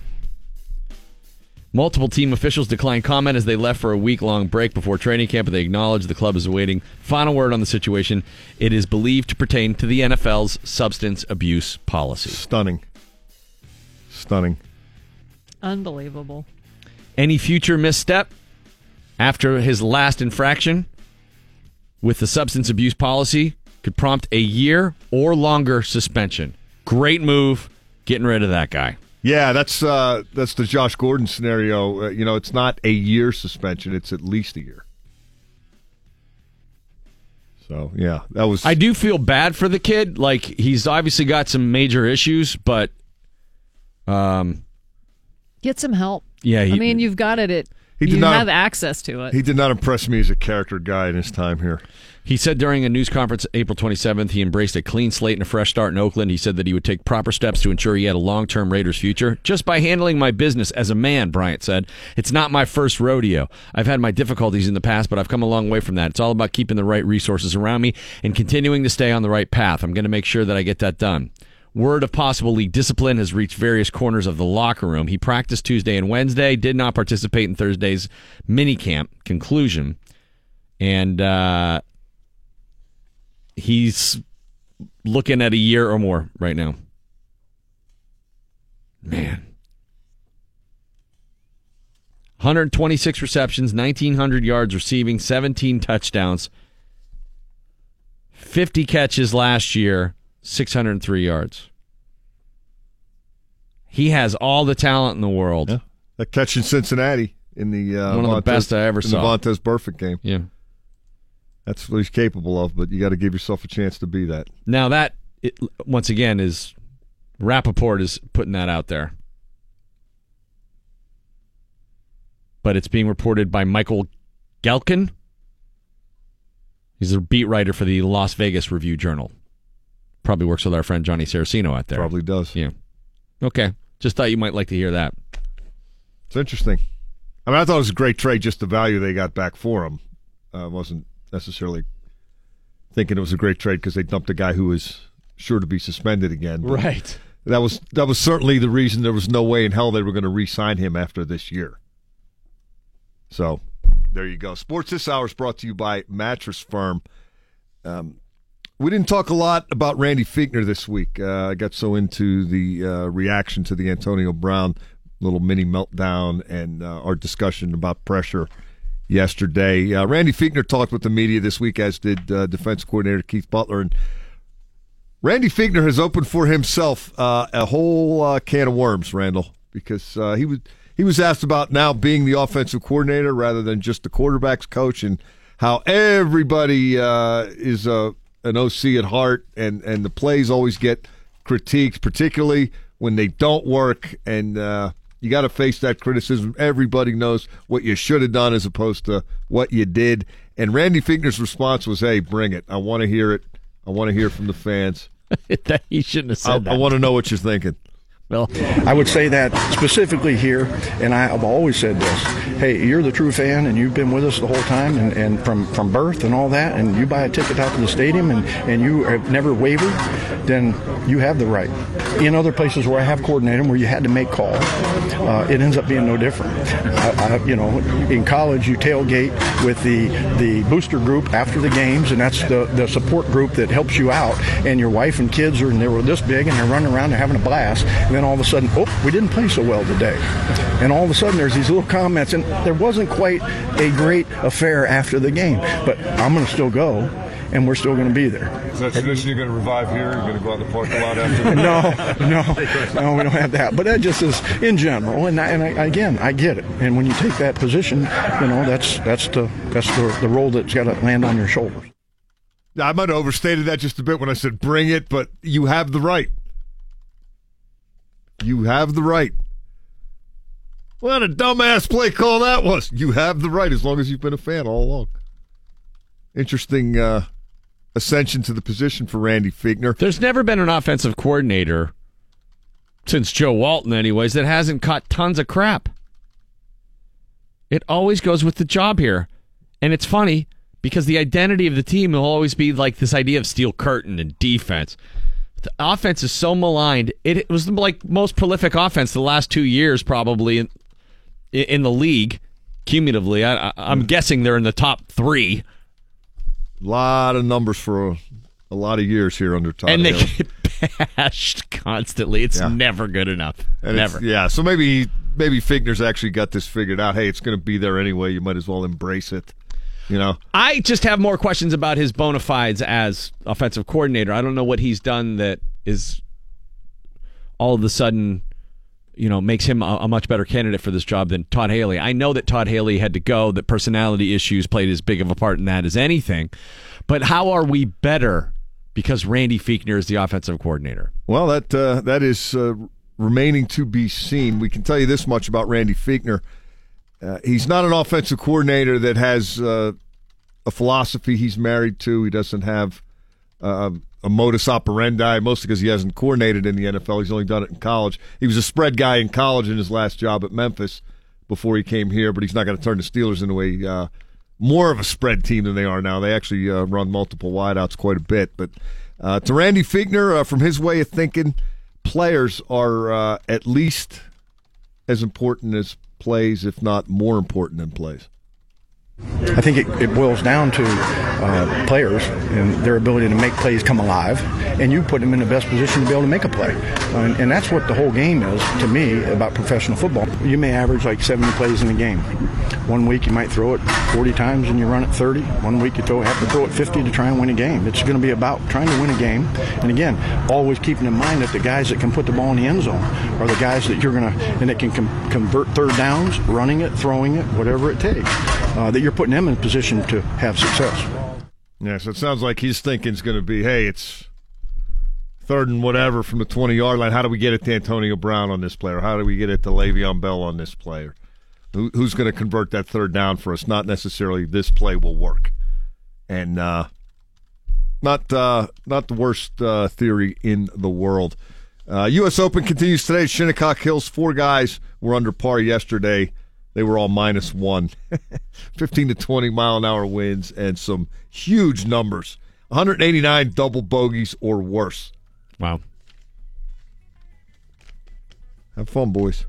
Jason Bonham, legendary drummer. Val had a chance to talk with Jason Bonham yesterday afternoon, and we have her interview with him coming up next. Joining us now, Jason Bonham. He'll be with his band, the Jason Bonham Led Zeppelin Evening, and Whitesnake and Foreigner that showed June 27th at KeyBank Pavilion. Jason, I saw you with Cheap Trick and Foreigner last summer at KeyBank Pavilion, and sometimes the band who opens the show might have a kind of a sparse crowd, but man, you had a huge crowd there.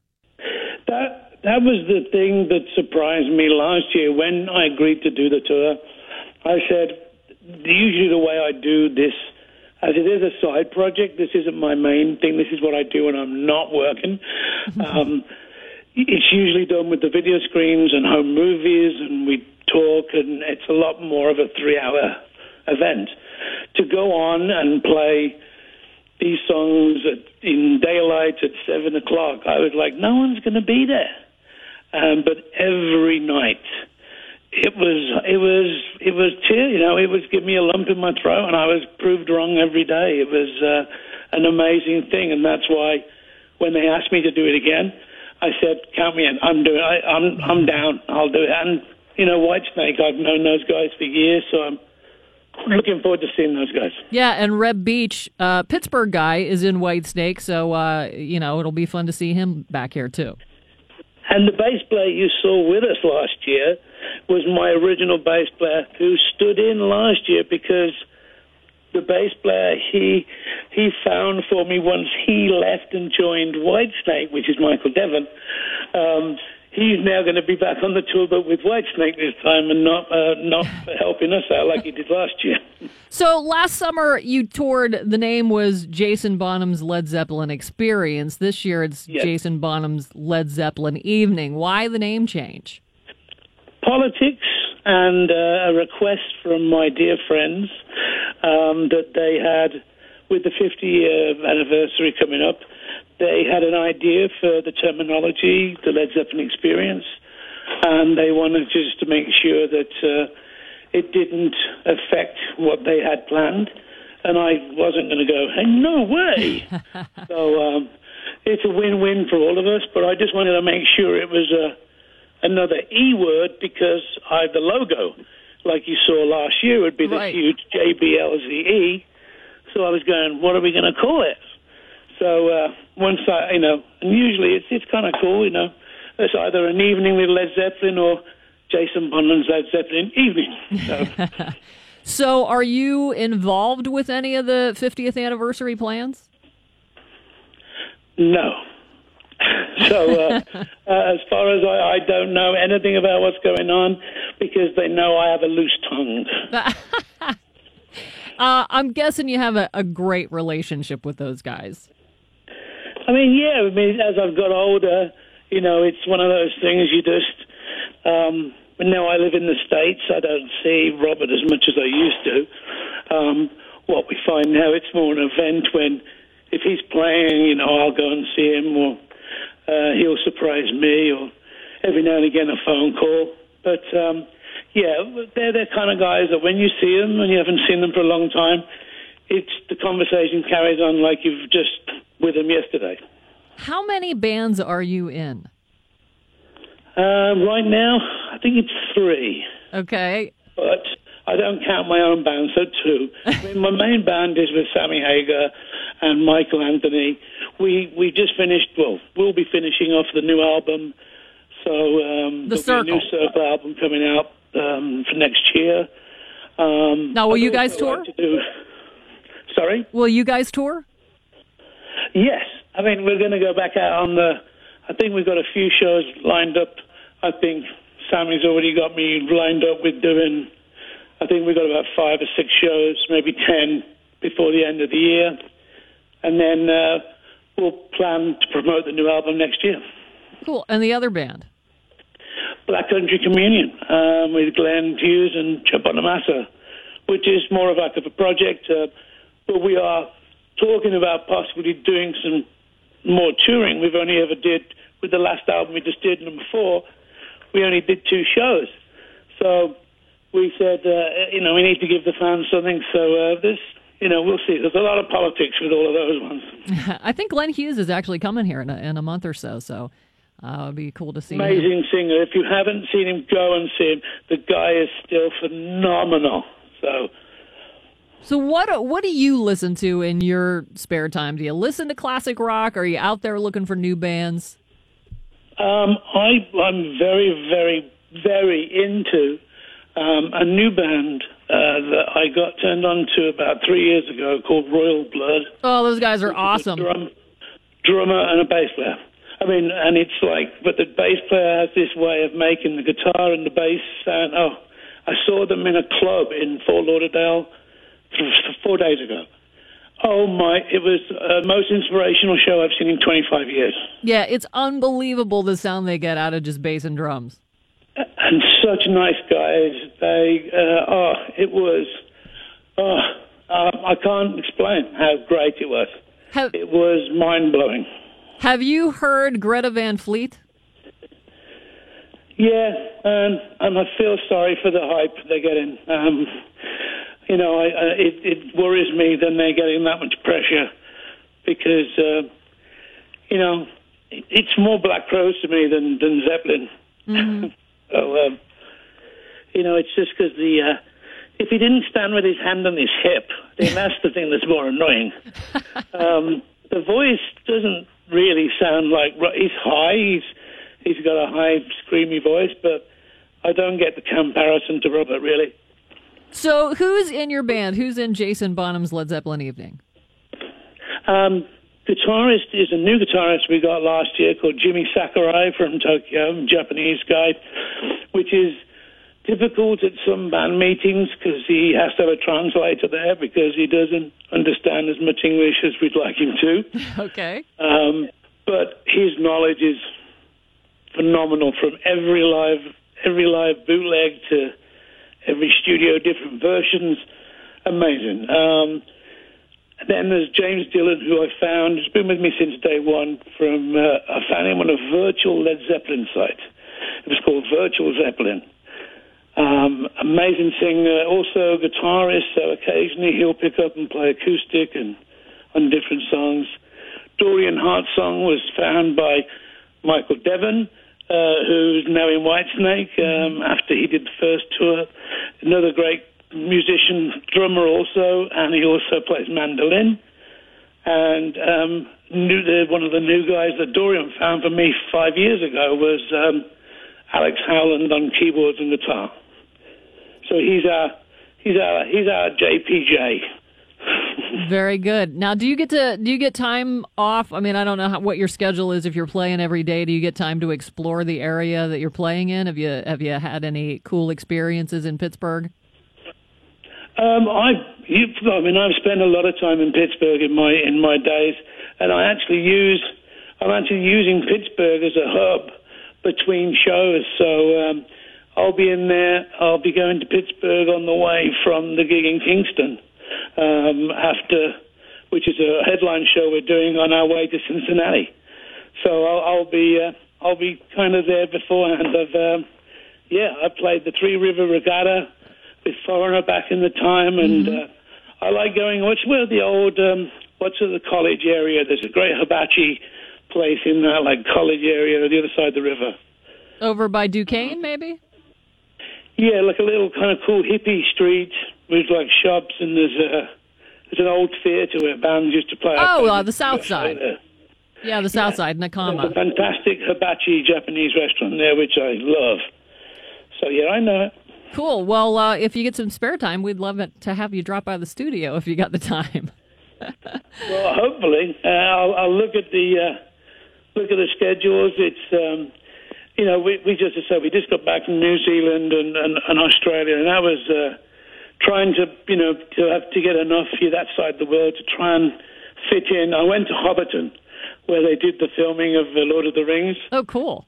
Even though it was a 3.5 hour drive out of town, we did it, my wife and I, and it was, we try and get it to as many things as possible now. Well, good. Pittsburgh has a ton of great restaurants, so definitely check some of those out. Thank you very much. Jason Bonham's Led Zeppelin Evening, along with Whitesnake and Foreigner at KeyBank Pavilion, June 27th. Get there early to see these guys. They're awesome. Jason, thanks so much for your time this morning. Thank you. Well, being a dad today, not the same as in years past. It's a new era, which means dads need to have new skills. According to a new survey, here's a rundown of the top skills modern dads have to master. They have to be able to cook a meal. Some other skills listed in the survey include teaching a son how to shave, which that's an old-time one. Inimitable Gene Collier from the Pittsburgh Post-Gazette joining us right now. Gino, good morning. How are you? Good morning. Thanks very much. I just want to mention that when my father taught me how to shave, he said, and I quote, "Be careful or you'll cut your head off." In fact, I thought that's why we were shaving over the sink, because if I cut my head off, I'd just fall in the sink. Instead of bounding down the stairs. Randy Baumann and the DVE Morning Show. Val Porter with your news right now on the DVE Morning Show. Here is the Channel 11 Severe Weather Center forecast brought to us by Bridgeville Appliance.com. DVE Sports. Mike Prisuta with your sports right now on the DVE Morning Show. Mike, what's the word? Sports is brought to you by BobbyRayHall.com. Sad news about Joe DiNardo. Yeah. An iconic broadcaster and one of the most charismatic and nicest guys I've ever met in this business, or any business for that matter. Yeah. He was a hell of a guy. I think I only met him once or twice when I first started, but his iconic status is without question.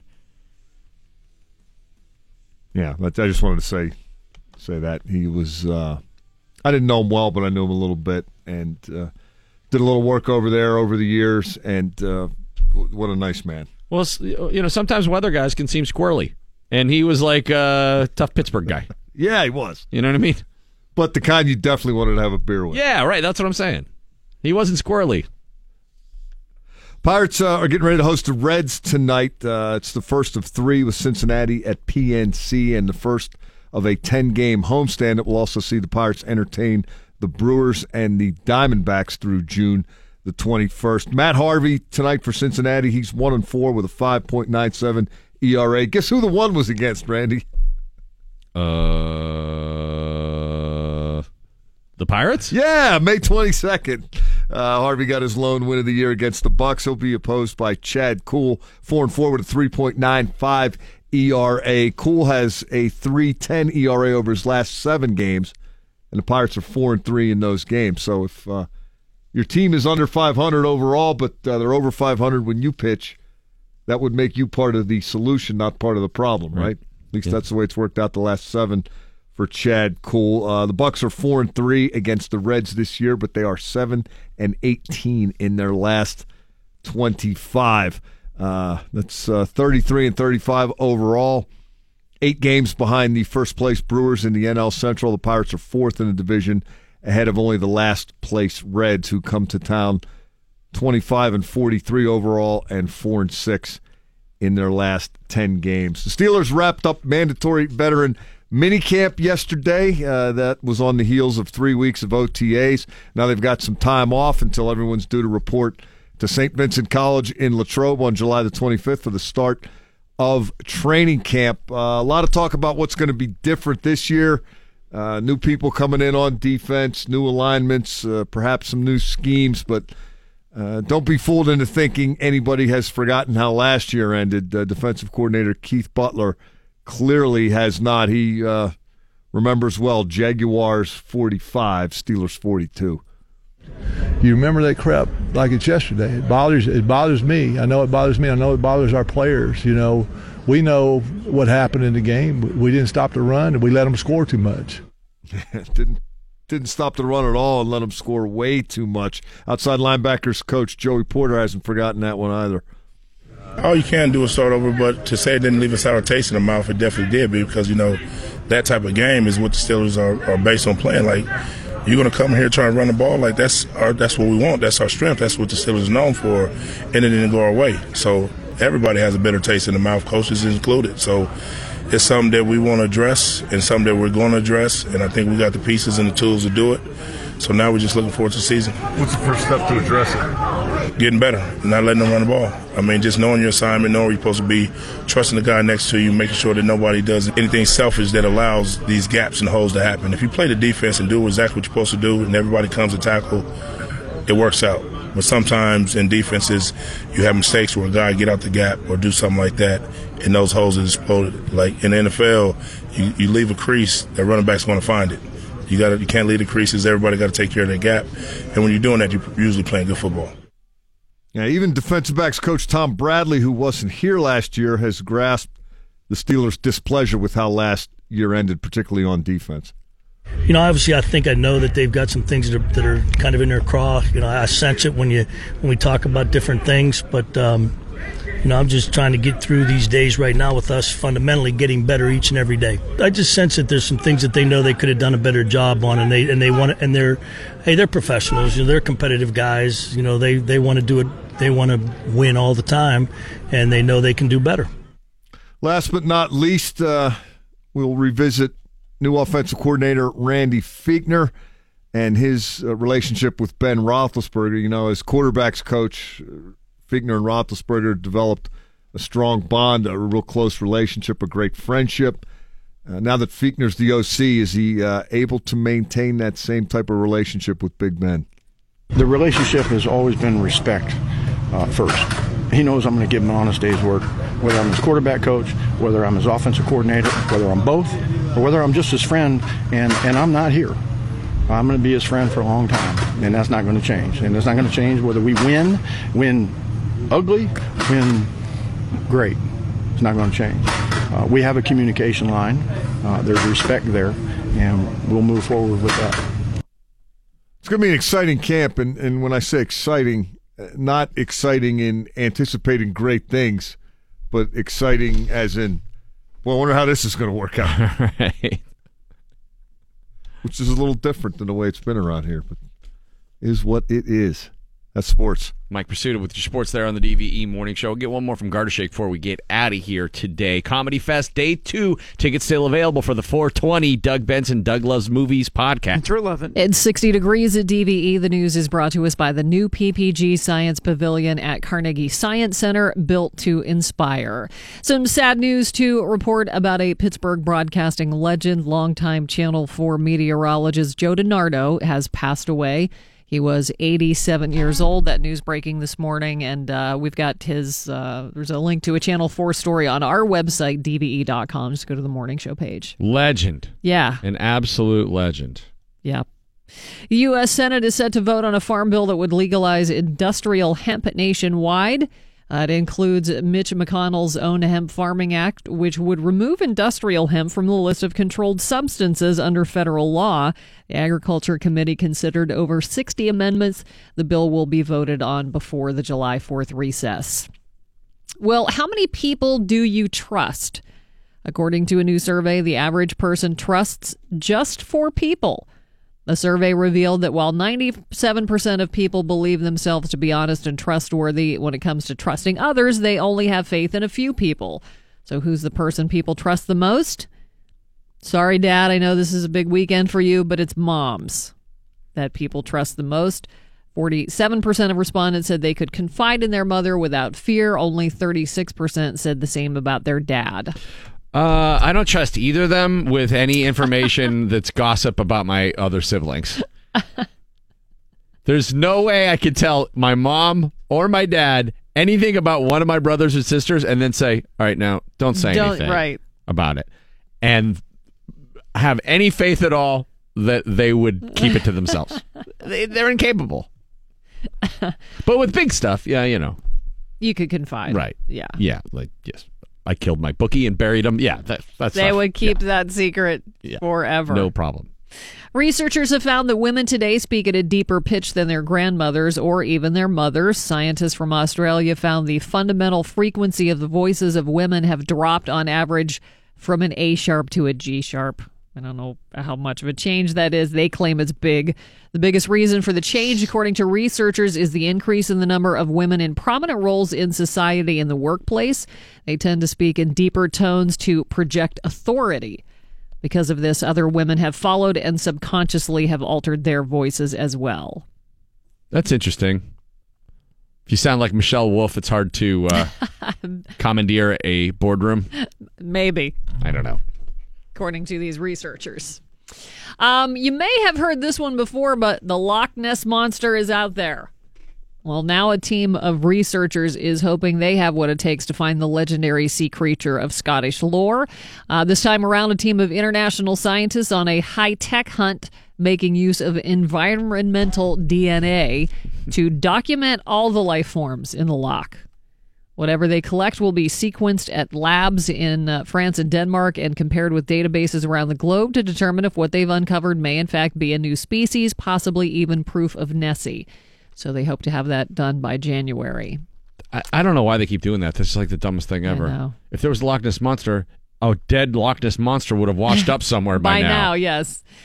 Well, we increasingly see weird names for kids, some parents regretting it immediately. One woman telling the story of giving birth and the doctor asking the baby's name. And while Explaining the name and its meaning, she started feeling pangs of guilt. Her now 8-month-old daughter is named Tova, but it's spelled Tove. In Sweden, they pronounce it Tuva. The Seattle couple changed the pronunciation, though. Her husband is Swedish, she's Jewish, and a version of the name is popular in both. But they are regretting their decision. Another couple named their kid Mangum after their favorite musician from the band Neutral Milk Hotel. Yeah.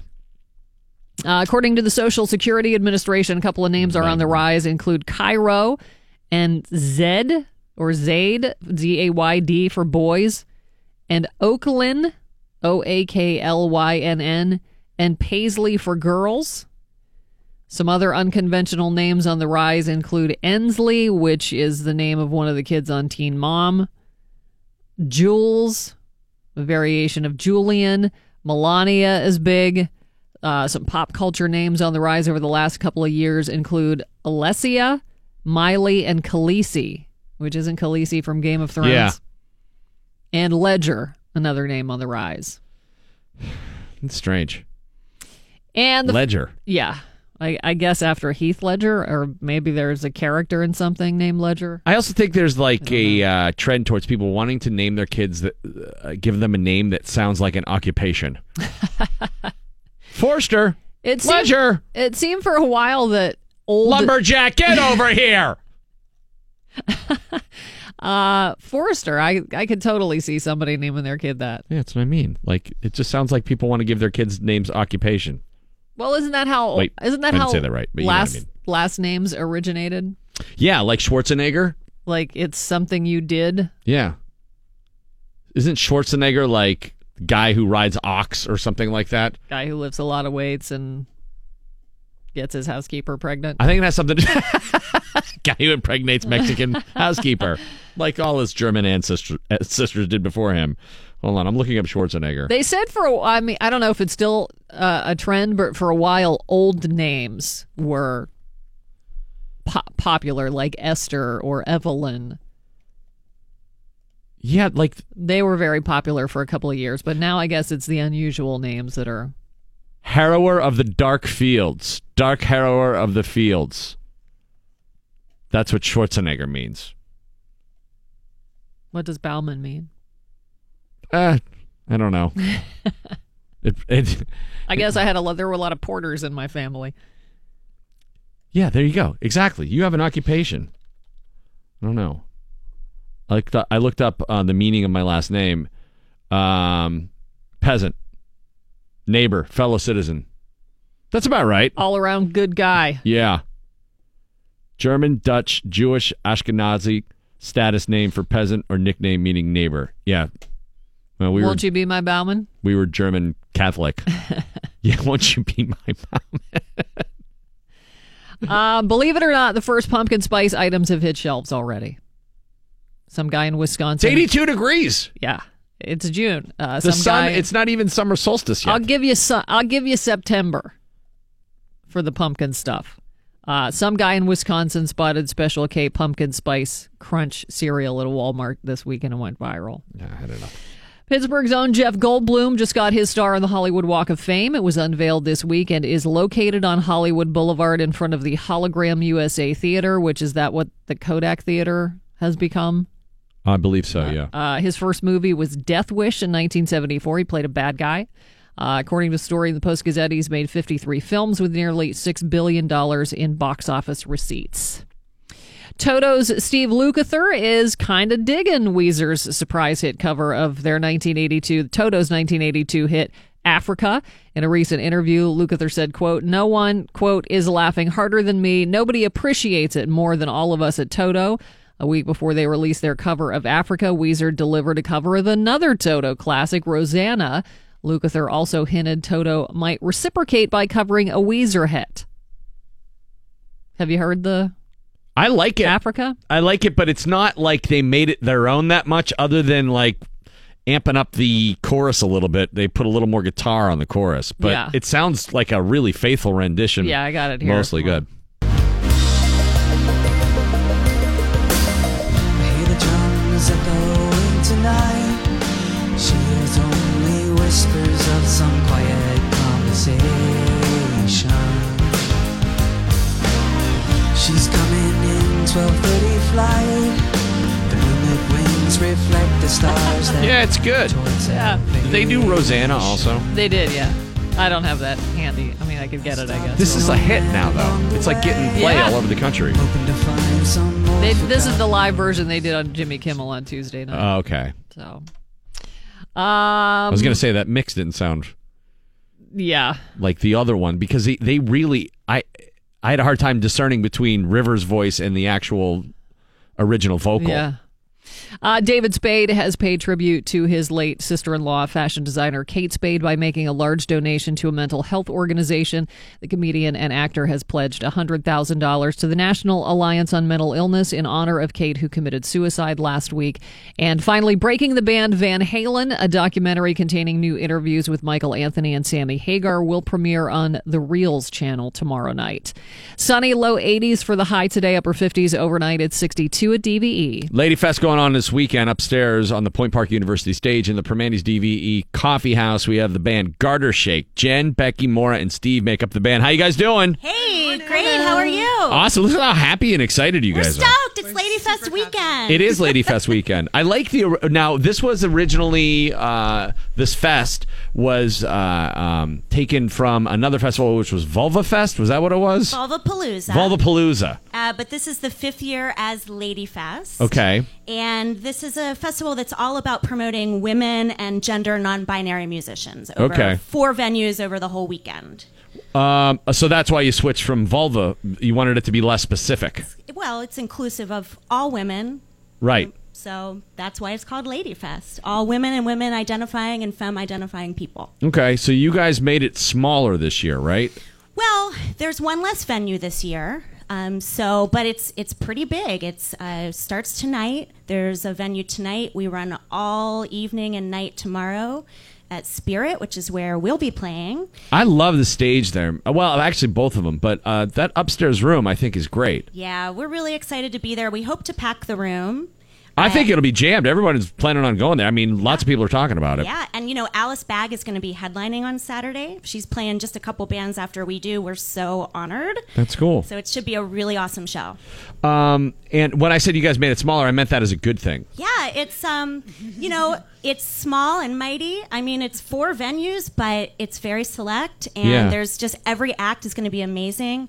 And the thing that we're most excited about is that it's a really diverse lineup. So we've got hip hop, and we've got noise rock, and punk, and rock and roll, and electronic, and there's even a country band or 2 in there. So it's just, you're going to see all kind of cool stuff, and Pittsburgh's best, and some awesome touring bands. So how much better do you think the bands are now than they were 5 years ago? Oh, they've been awesome through the whole time. I mean, it's there's tons of artists to choose from this year. I didn't mean at Lady Fest. I meant in general. It seems to me that like there are these the Pittsburgh bands now are just so phenomenally talented that I constantly am being turned on to a band that I've never even heard of or seen. And I try to get out and see bands. And this band, whoever they might be, will end up being fantastic. Yeah, there's so much great stuff to see in Pittsburgh every single night. We really try to talk about listen local, support your local music, and support your local women and femme musicians this weekend. What better way to spend a summer weekend, right? Okay, what do we have? What are you guys doing? Okay, so we are playing a song called She Says So. Garter Shake, you can check them out on Bandcamp, Facebook, Instagram. They'll be at Lady Fest tomorrow night, 9 p.m. at Spirit. Here they are for you now on the Permanis DVE Coffee House stage. It's Garter Shake on DVE.